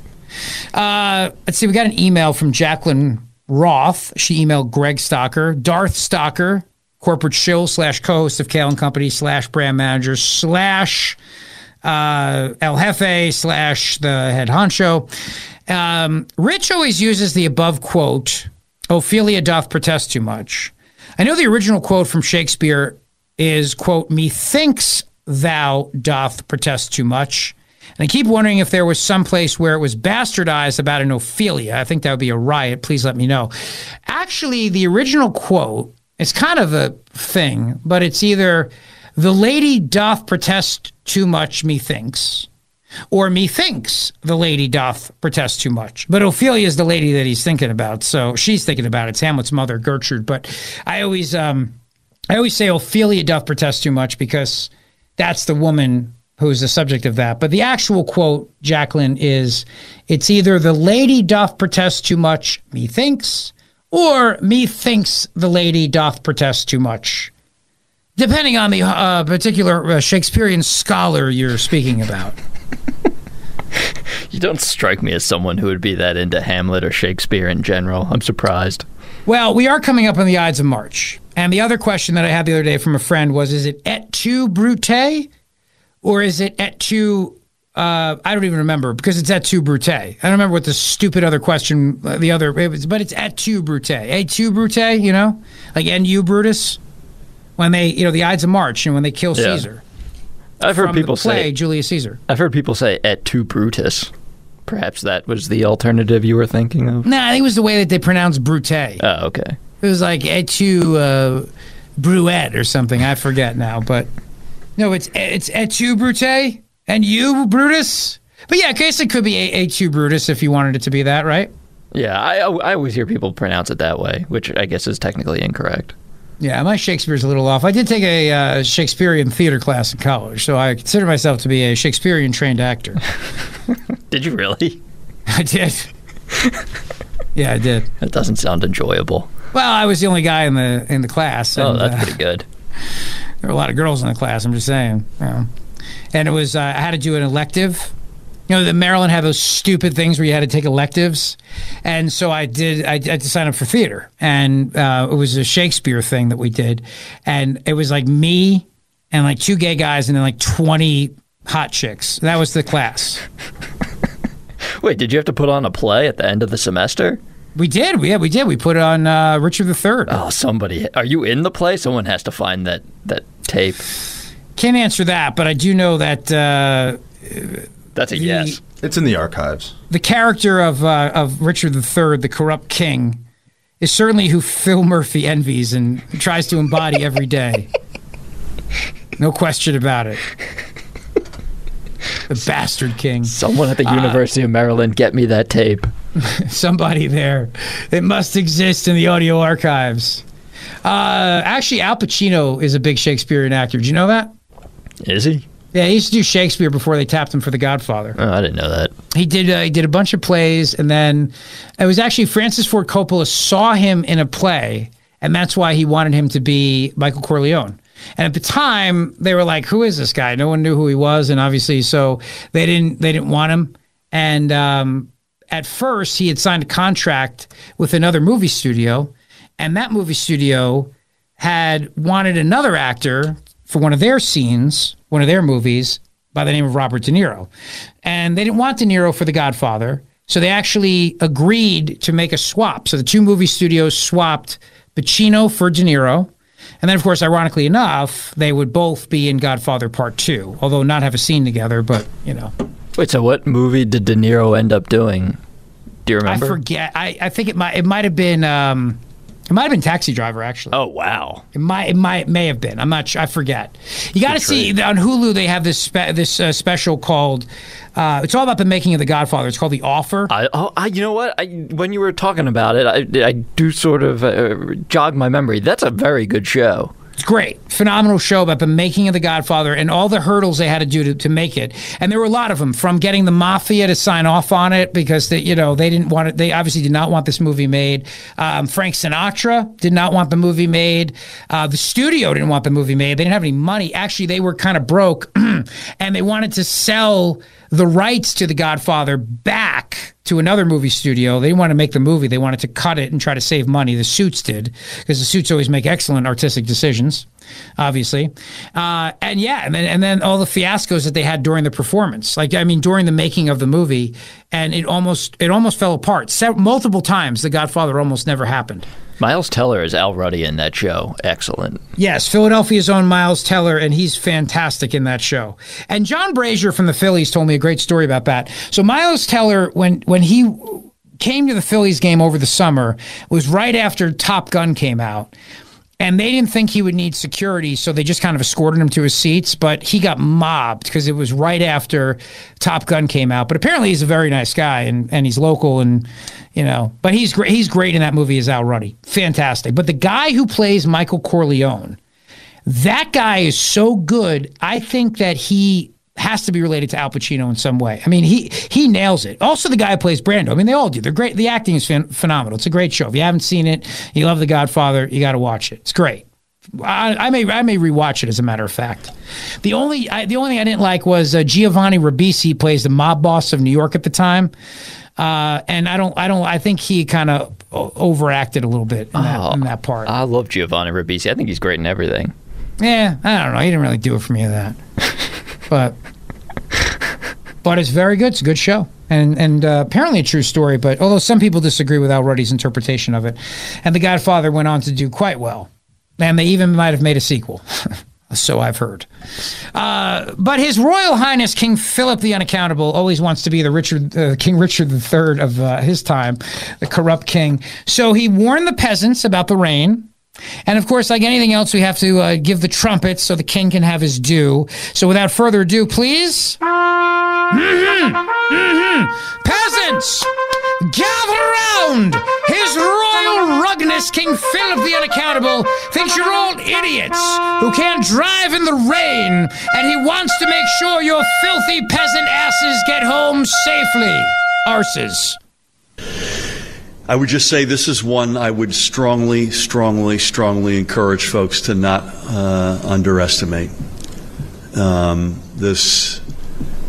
While it's not snow in January, I think the human nature is to say, well, it's not snow, we're going to be okay. But we've seen with Ida and other storms that a lot of rain, high winds, and flooding can cause not just a lot of damage, but put lives at risk. And indeed, an Ida. One more, please, with the trumpets, if I could, from the town crier. Go ahead. Yes.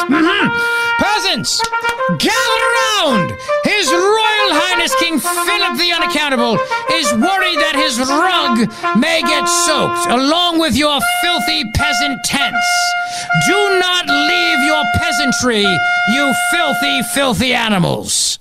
Blessed residents.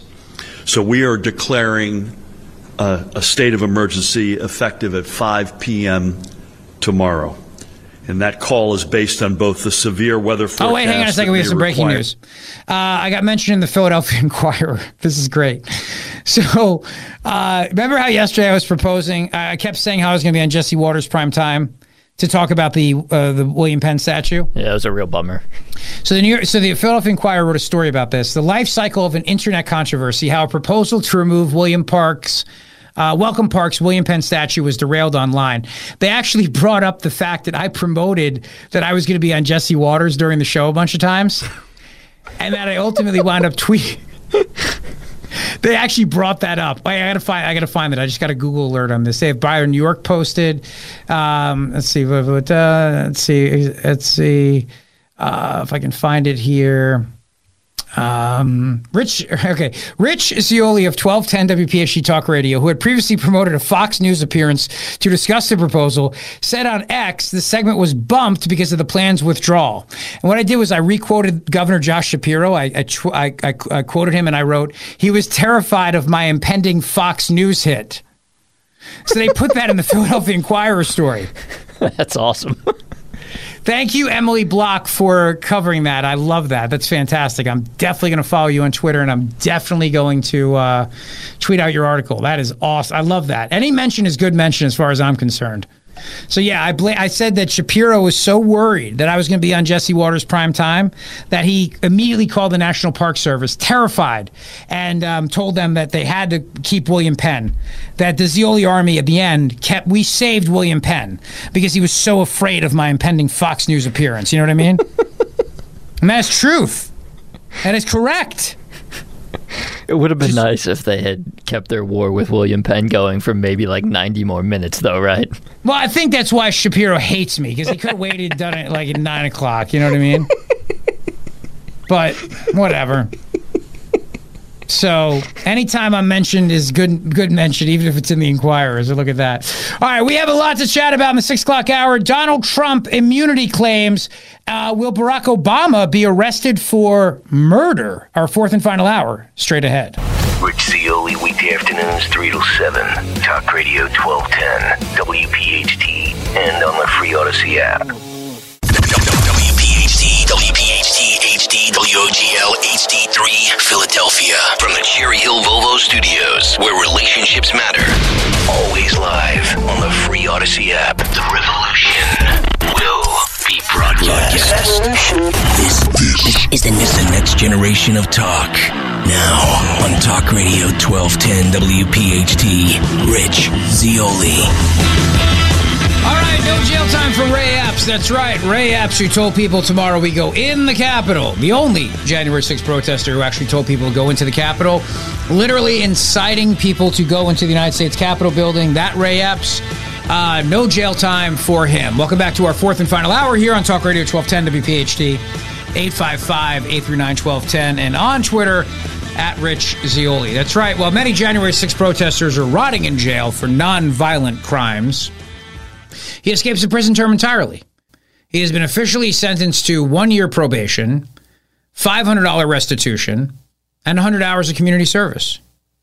But, the thing about Ray Epps, of course, is that he was the one chanting, tomorrow we go in the Capitol, we go in the Capitol. That was the guy, that's literally tomorrow. We need to go into the Capitol. Into the Capitol. What? No!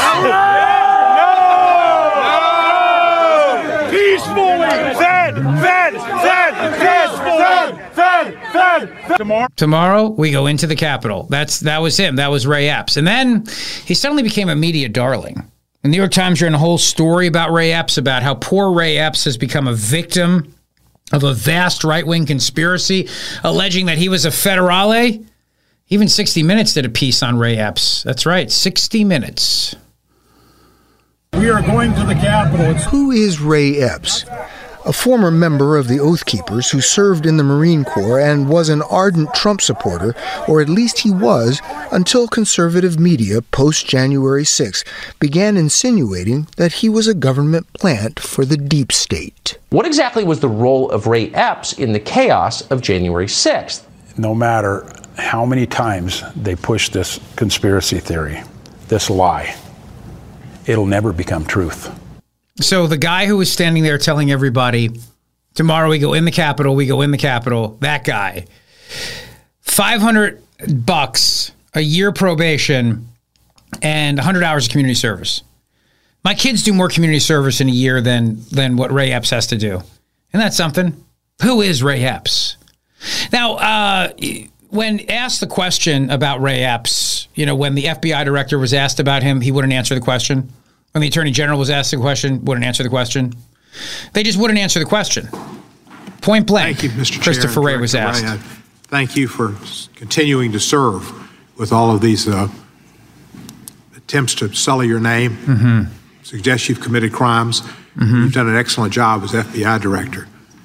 I don't agree with everything you've done, but mostly I do, and I think the FBI is our premier law enforcement agency, and I support law enforcement. This is a Democrat named Steve Cohen. Attack the FBI is to attack law enforcement in general. See, this is the big scam. A few days after Mar-a-Lago, there was some individual went after the Cincinnati headquarters of the FBI. Can you tell us a little bit about that and how you think that came about? So the incident that you're asking about was obviously deeply disturbing. We had. Actually, let me play this one. This is Don't distract here because we're focusing on those who were there in an undercover capacity on January 6th. How many were there? Again, I'm not sure that I can give you that number as I sit here. I'm not sure there were undercover agents on scene.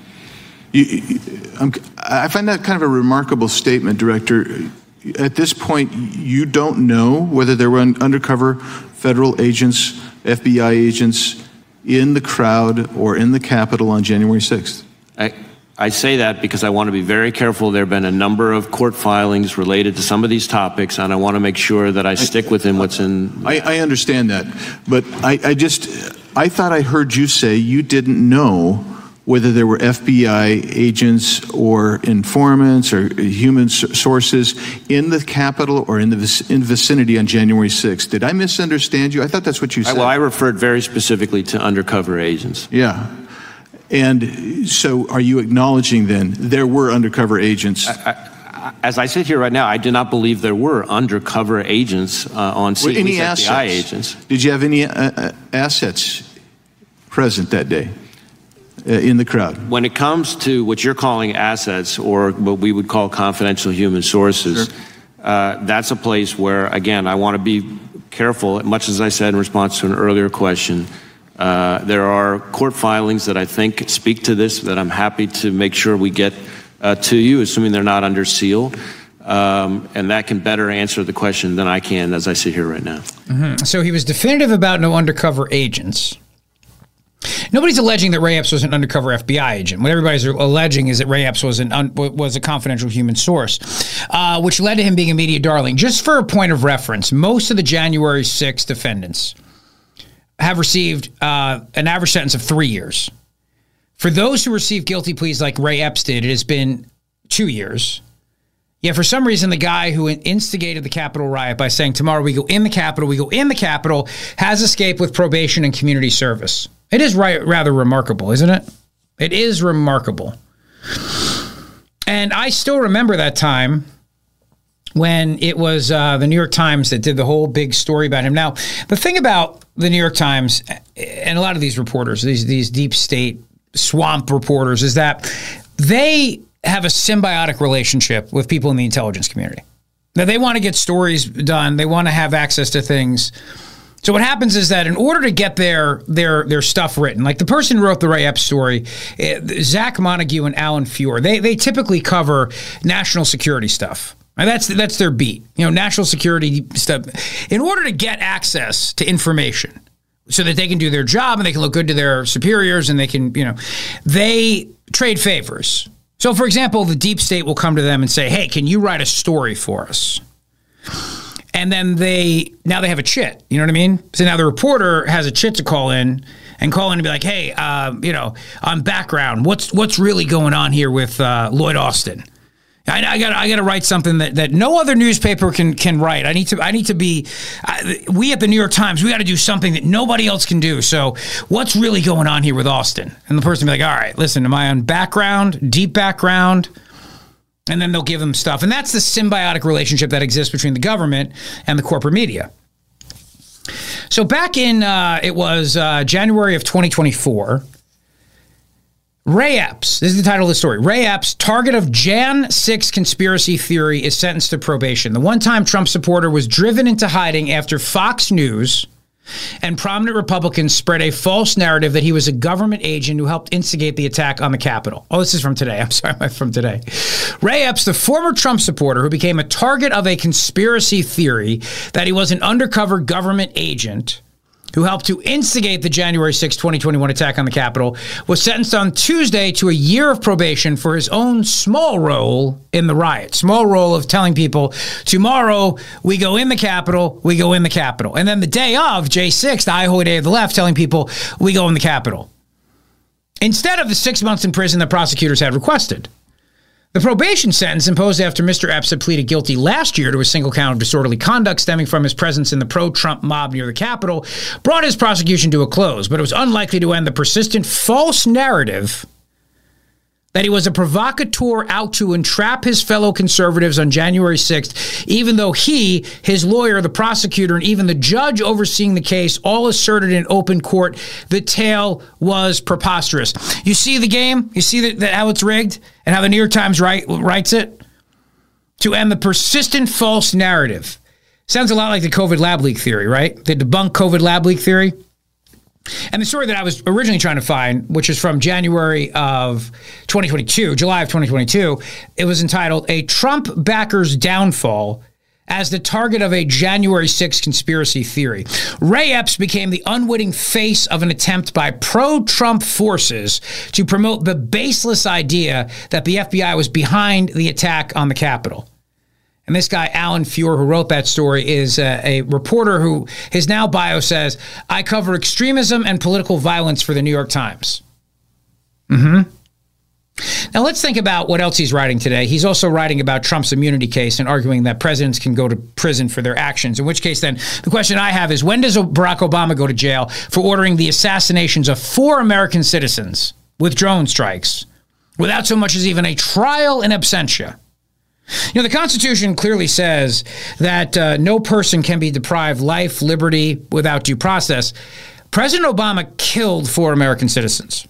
Now, at the time, nobody really cared because they were suspected terrorists, but they were only suspected. They hadn't been found guilty. He signed a presidential memorandum executing these men.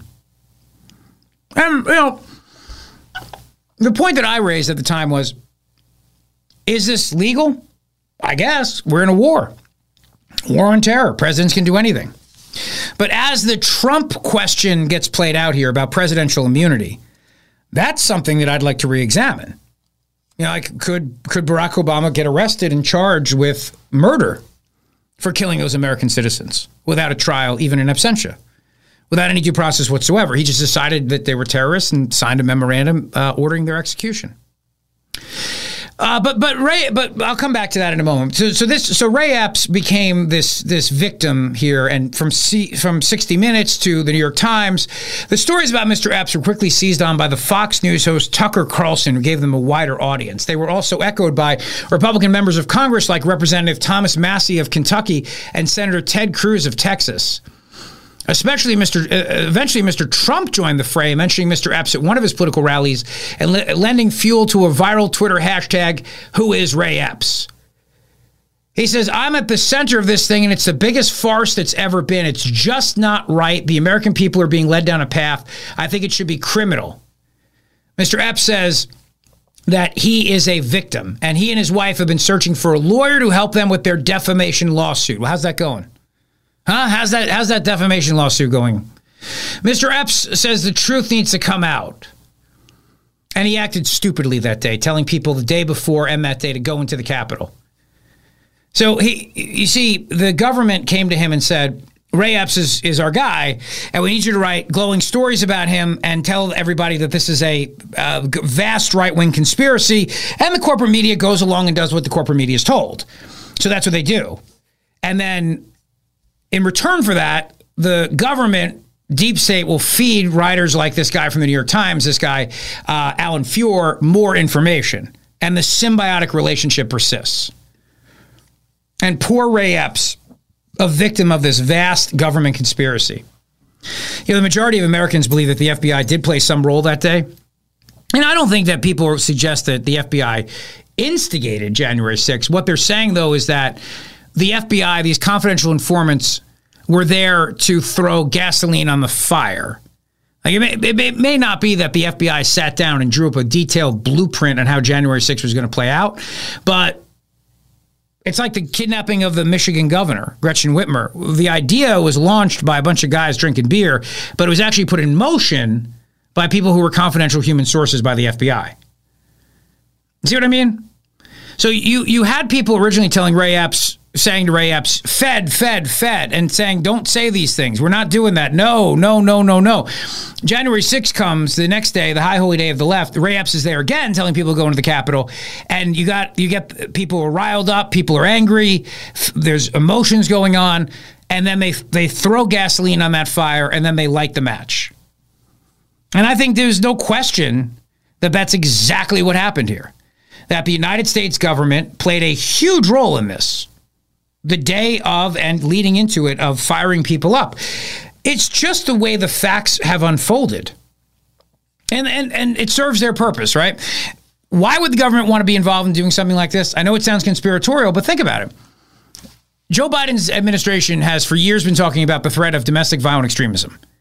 It all stems from January 6th. I said on January 7th, we're all going to lose more liberties as a result of this. And what's going to happen next is that we're going to have a situation where they will use this as an excuse for more spying on us and more erosion of the constitutional liberties that we are quickly losing in this country. And sure enough, I'm right. Now, if you think about this question of why would the government want to provoke people? Well, you have your answer. Now, every day is January 6th. Every anniversary of it, we can get a depressing, dystopian speech by the Democrat president. Every day we can warn against political extremism and violence and Trump's a violent threat. And every day we can have another excuse to spy on American citizens and strip away their liberties. Every single day. So that's the reason, that's the motivation. It's because, you know, if you don't have the supply to meet the demand being that you want to say over and over and over again that there is, in fact, a domestic violent extremism problem, you have this demand, but you don't have the supply. That's a problem. You know, that's a problem for you. And so how do you deal with that? Well, you create people who might be domestic violent extremists, such as, for example, moms who go to school board meetings and Catholics who pray in Mass in Latin. Obviously, I mean, that's what you do. It's not that complicated. You do it that way, and then you give the government more power over us. Now, the government is always looking to flex its muscles, constantly. It's always looking to flex its muscles, and there's no question in my mind that what they would like to do more than anything, is to have the ability for all of us to be under their thumb whenever they want. Whenever they want. I mean, that's it. That's what they want. You know, that's their thing, and that's what they want. And, you know, the Constitution, the Bill of Rights, these things are completely irrelevant to them. They're irrelevant. They stand in the way of the government. It's like I told you yesterday with William Penn. You know, the principle of religious liberty, the concept of religious liberty, and how you can say, no, I won't bake that cake, or yes, I will pray at my son's football game, or no, I'm not calling a man a woman because these things violate my beliefs, or I'm not going to not do those things because they violate my beliefs. The fact that you have the right under the First Amendment because of your religious beliefs is something that the government hates. Here's reporters being caught on hot mic laughing about Trump being assassinated. This is from Mediaite. A hot mic caught journalists joking about former President Donald Trump being assassinated as they awaited his appearance at the federal courthouse where his criminal immunity appeal will be held. Here, take a listen to this. I mean, if he's driving, we've got a good shot. Yeah, if he's driving with the front window open. Yeah, or if it's a convertible. Yeah. I wasn't thinking about that. Yeah. Like if he just pulls up like JFK. It's like a JFK, a Lincoln. No, a president. Oh. Maybe someone, just like they told JFK, you know what you should do? You should take a convertible. It's so nice out.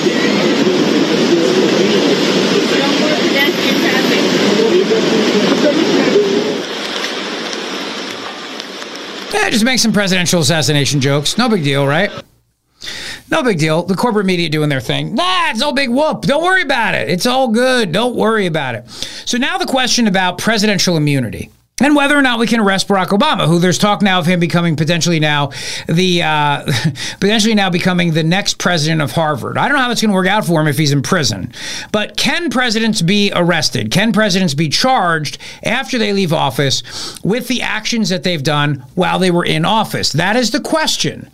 That is the question playing out right now in federal court. I have a lot of thoughts on this for you, and I will share them with you upon my return. 855-839-1210 on Twitter @Rich Zeoli. Can you arrest presidents for their actions in office after they leave office? That is the big story of the day today. It's brought to you by my friend Dr. Mike Veneria, VeneriaDental.com. Get the smile you deserve from my buddy Dr. Mike, VeneriaDental.com.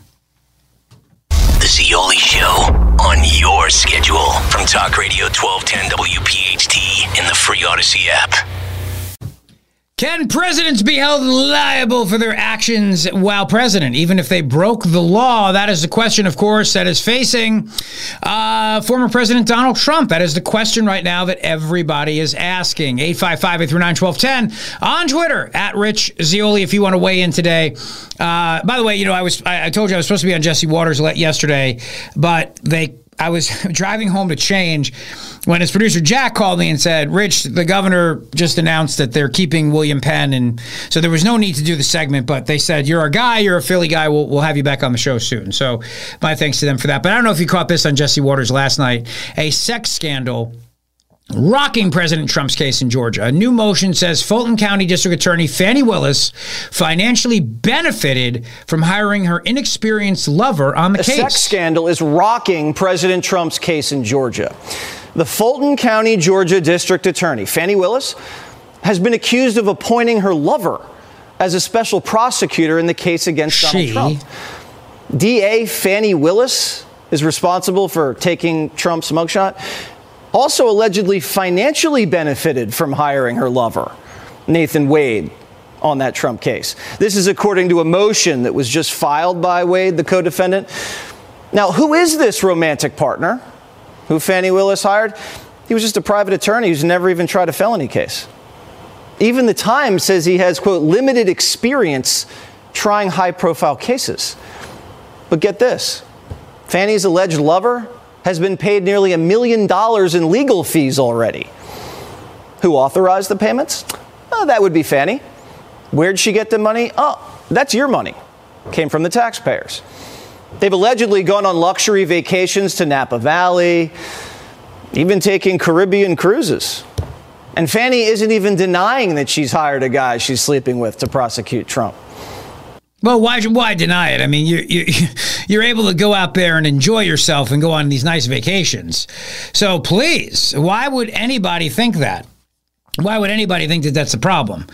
So good for Jesse Waters for covering that yesterday. I think that's really, really important. So we have the hot mic joking around, the reporters joking around about Trump getting assassinated. Ha, ha, ha. Very, very funny. The question of presidential immunity. Now, this is this person in court here. I'm going to tell you about this person here. Judge Pan was appointed by President Joe Biden, was asked an idiotic question.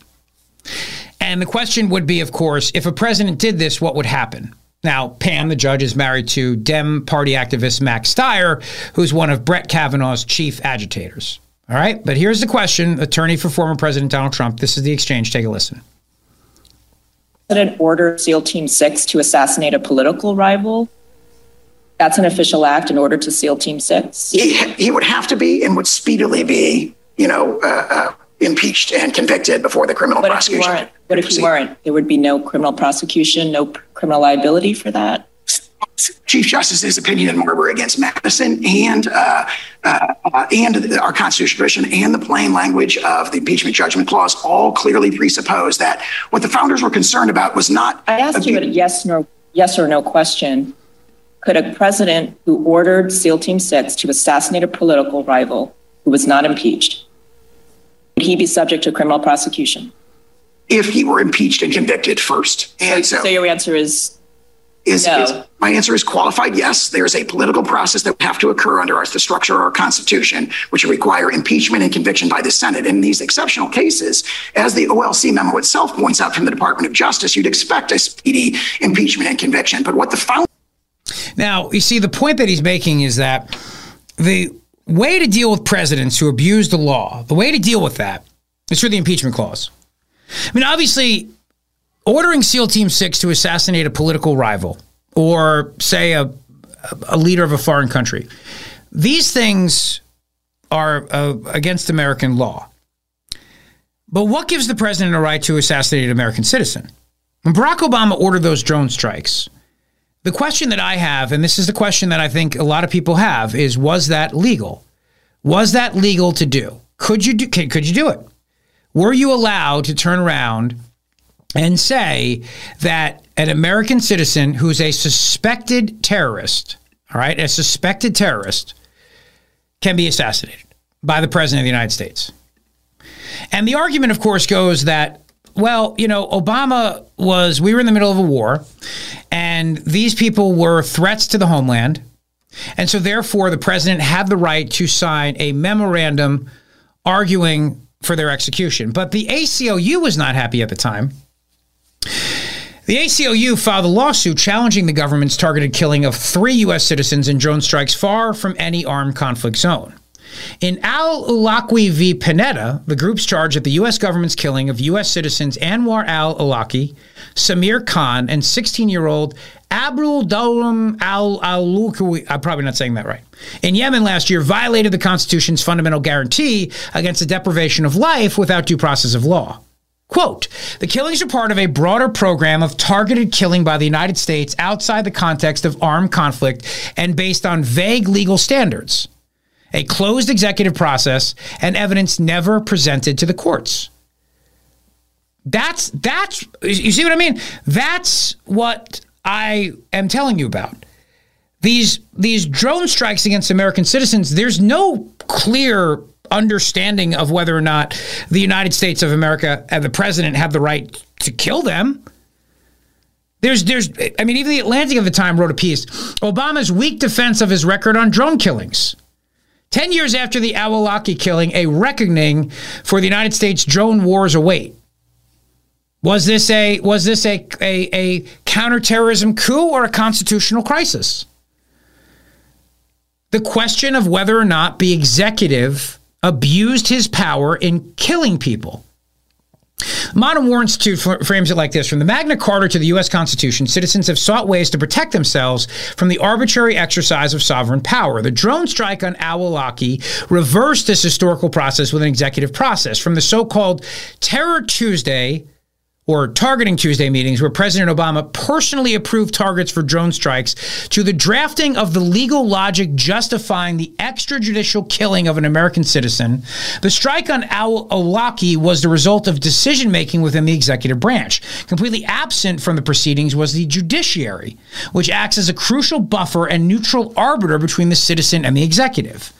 In its own defense, the Obama administration argued that due process was not the same thing as judicial process, and presented the test that it used to justify the targeted killing.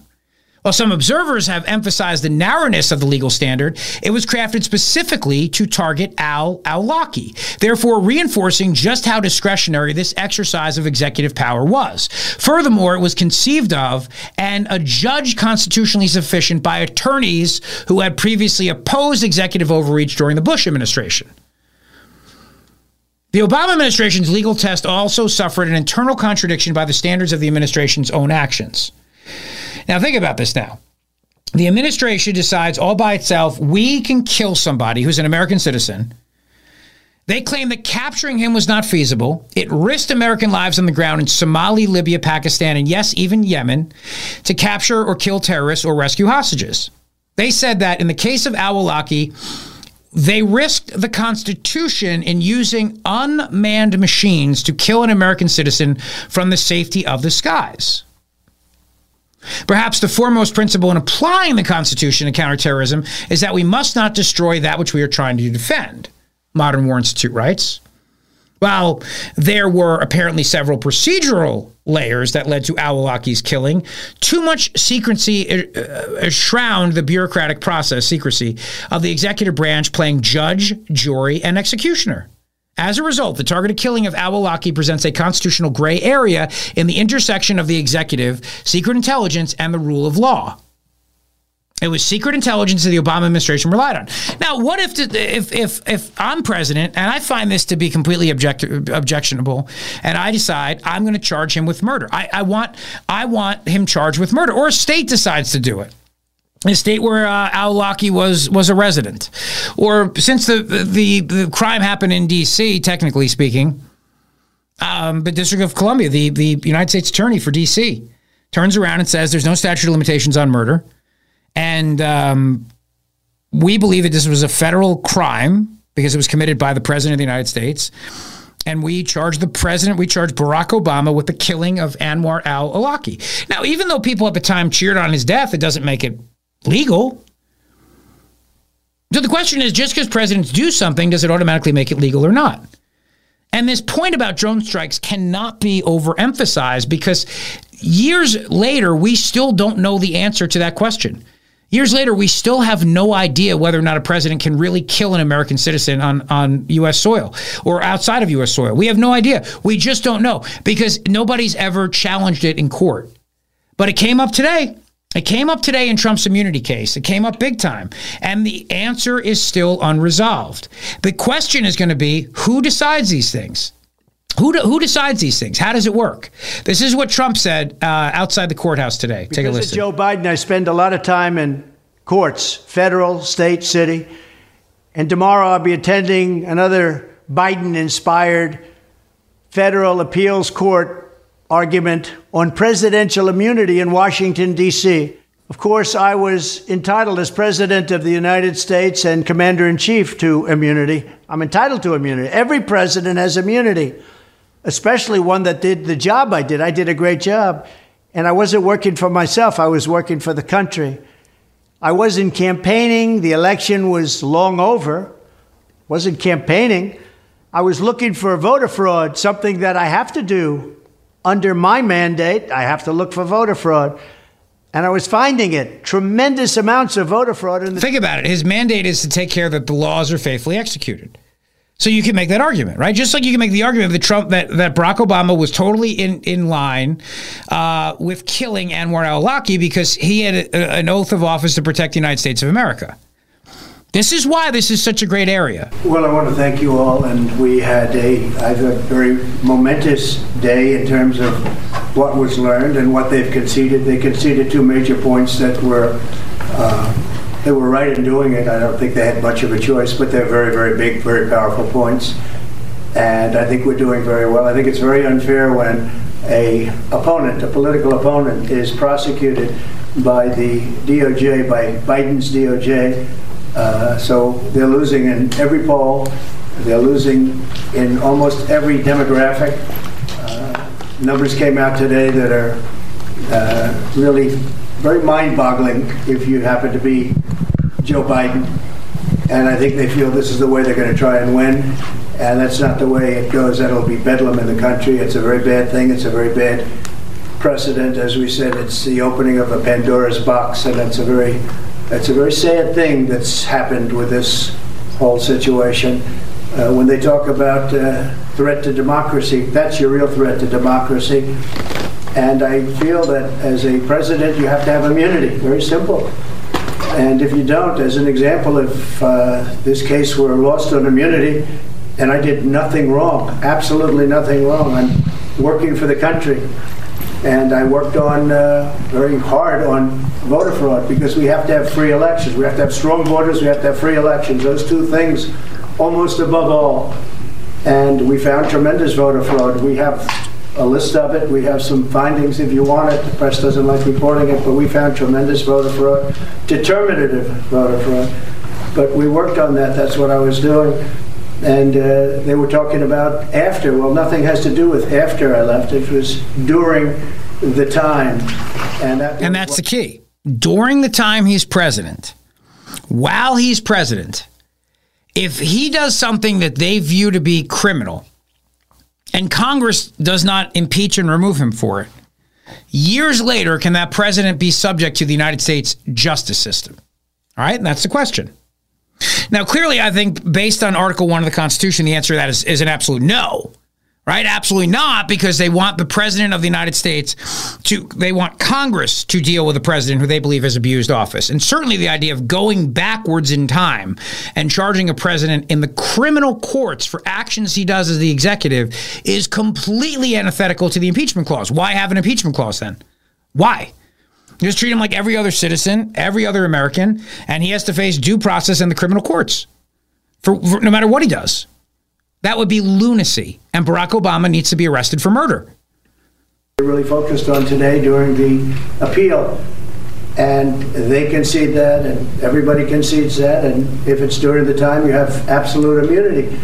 So we'll see how it all works out. We have a great argument. We have an argument with, they conceded 2 major points today. In fact, I think it's probably a concession. You have to ask the lawyers, Todd, if you'd like to talk about it. But they conceded 2 points that I think were, by normal standards, if it weren't me, that would be the end of this case. But sometimes they look at me differently than they look upon others, and that's very bad for our country. You had a very big event yesterday, as you saw, in Georgia, where the district attorney is totally compromised. The case has to be dropped. They went after, I guess, 18 or 20 people. They wanted to go after a lot of other people. They wanted to go after senators.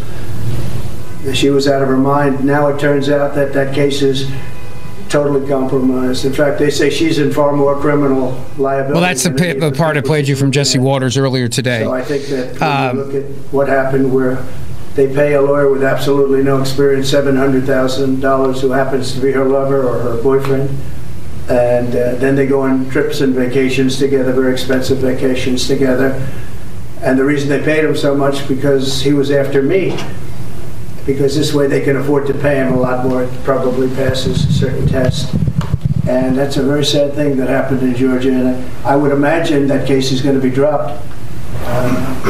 Every legal analyst that I've spoken to, every legal analyst that I've read have said that case is so compromised now it has to be dropped. Very good people were very badly hurt by that case. It's a shame. Very good people. People did nothing wrong. They did nothing different than what Democrats have been doing for years and years and years, whether it's slates or anything else that you're talking about. But they were very hurt, and it turns out that She profited tremendously in that case. It's illegal. What she did is illegal.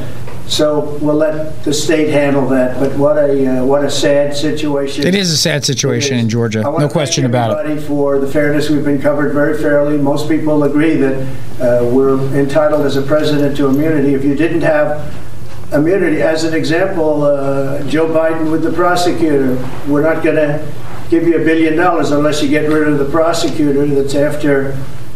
Now, Congress can impeach Joe Biden for doing that. Or whoever it is Congress can. But he wanted that prosecutor. But to charge Biden criminally for bribery, no. You could say the horrible job he's done at the border where our country is being destroyed, or the horrible situation that took place. The lowest moment, I think, in the history of our country was Afghanistan, the way we withdrew. Not that we withdrew, but the way we withdrew. With shame, we surrendered. This is Trump outside the courthouse 13 today. Great soldiers killed, many unbelievably, horrifically hurt, wounded, hurt. And hundreds of people died on both sides. Hundreds of people died. He could be prosecuted for that. So you can't have a president without immunity. You have to have, as a president, you have to be able to do your job. But if this didn't work out, if I wasn't given immunity, then other presidents, when we talked about today, President Obama with the drone strikes, which were very bad. They were mistakes, terrible mistakes. You really can't put a president in that position. So I think most people understand it, and we feel very. And the drone strikes were maybe in America's national security interest, maybe not. That determination needs to be made by Congress. Otherwise, we're going to have problems here. Because you can go back and almost argue that anything a president has done has broken a law. And then at that point now, listen to me when I tell you this, if they rule Trump does not have immunity as president, and that the impeachment clause is the only remedy for a president who breaks the law or abuses his power, and that the writings of the Federalist Papers indicate as such, every single president of the United States of America will be criminally charged one day after they leave office. Mark my words. Every single one. There will be not a single president who is not charged with something. And it could be as simple as spying on American citizens. George Bush could be charged with with torture.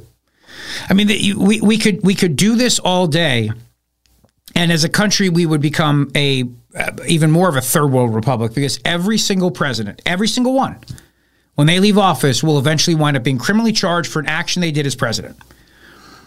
That is why the remedy is the impeachment clause, period. And if Congress does not make the determination that the president has abused his oath of office and violated his job and abused his power, that's the end of it. For better or for worse, that's the end of it. Because, the next layer in this madness is, what about civil lawsuits? Can we start suing presidents civilly for their actions as president? That would also be a chaotic cluster F for the courts. All right, I got more to say before we turn it over to the great one, Mark Levin. It is hour number 4 on Twitter, @RichZioli. Coming right back. Thanks for listening to the Zioli Show podcast from Talk Radio 1210 WPHT and the Odyssey app. All right, I got to get out of here and turn it over to the great one, Mark Levin, of course. But no, really, I mean, this issue of presidential immunity, I can't stress this enough. This is the question. Can presidents be charged criminally for their actions in office after they leave office? And if the answer to that is yes, then we are going to have a fiasco. And Barack Obama's decision to order the assassination of American citizens on foreign soil is a question that has not been decided by the courts.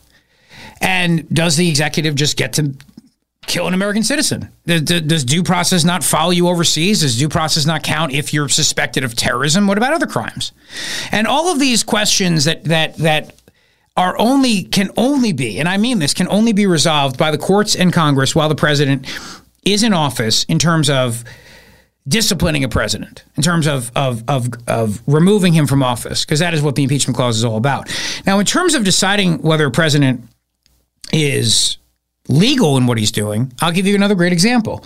The internment of Japanese Americans and German Americans and Italian Americans during World War II by Franklin Delano Roosevelt, who signed an executive order forcibly removing them from their homes without due process and putting them in concentration camps, internment camps. Now, the court ruled in Korematsu that was legal, but it's since been overturned. It's since been overturned that it was, in fact, unconstitutional to do this to these American citizens. The point is that do you want to now posthumously impeach Franklin Delano Roosevelt? Do you want to posthumously impeach him and remove him from office for what he did with that determination? Or do you want to recognize that at the time, Congress did not feel that what the president did was unlawful to the point of impeaching him and removing him from office? Because there's really no statute of limitations on a lot of these things. And I mean, technically, I guess you could do that. I guess you could make that argument that we want to strip him away of the title of being president. But it's so stupid to ponder. Just like it's stupid to ponder the idea of charging President Trump with election denialism, which, first of all, is really a thought crime more than anything else. But for his actions as president, looking for voter fraud, to take care that the laws are faithfully executed, and that's what Trump did, and then to turn around and say Donald Trump is guilty of these things. And Donald Trump now should face a federal court for what he did here is the height of absurdity. It really is. And it is going to cause a constitutional crisis, the likes of which we've never seen. And the Supreme Court needs to resolve this. The remedy for a president who abuses power as president is Congress via the impeachment clause, period. Or the courts if they want to sue the president over the president's actions. Or if an American wants to argue that his actions violate the Constitution and the Supreme Court wants to hear that case, then the court is the arbiter while the president's in office. If the president doesn't comply with the court's ruling, then Congress can impeach him and remove him from office. That is the way the founders intended for this to be dealt with. That is what they wrote in the Federalist Papers. End of discussion. Have a great rest of your night. Mark Levin is up next. I'll back with you tomorrow, 3 p.m. to 7 on Talk Radio 1210 WPHT. Keep the conversation going on Twitter at Rich Zeoli. Thank you. Rich Zeoli, weekday afternoons 3 to 7. Talk Radio 1210 WPHT and on the free Odyssey app. Baseball is in full swing. NBA playoffs are heating up, and your NFL team is gearing up for training camp. Listen to the latest on the teams you love here on the Odyssey app. The biggest sports radio stations in the country, providing unrivaled local coverage of their teams, all in one place. Exclusive interviews with players, coaches, and team executives, streaming live and always available on demand. Stay in the know with your favorite teams right here on the Odyssey app.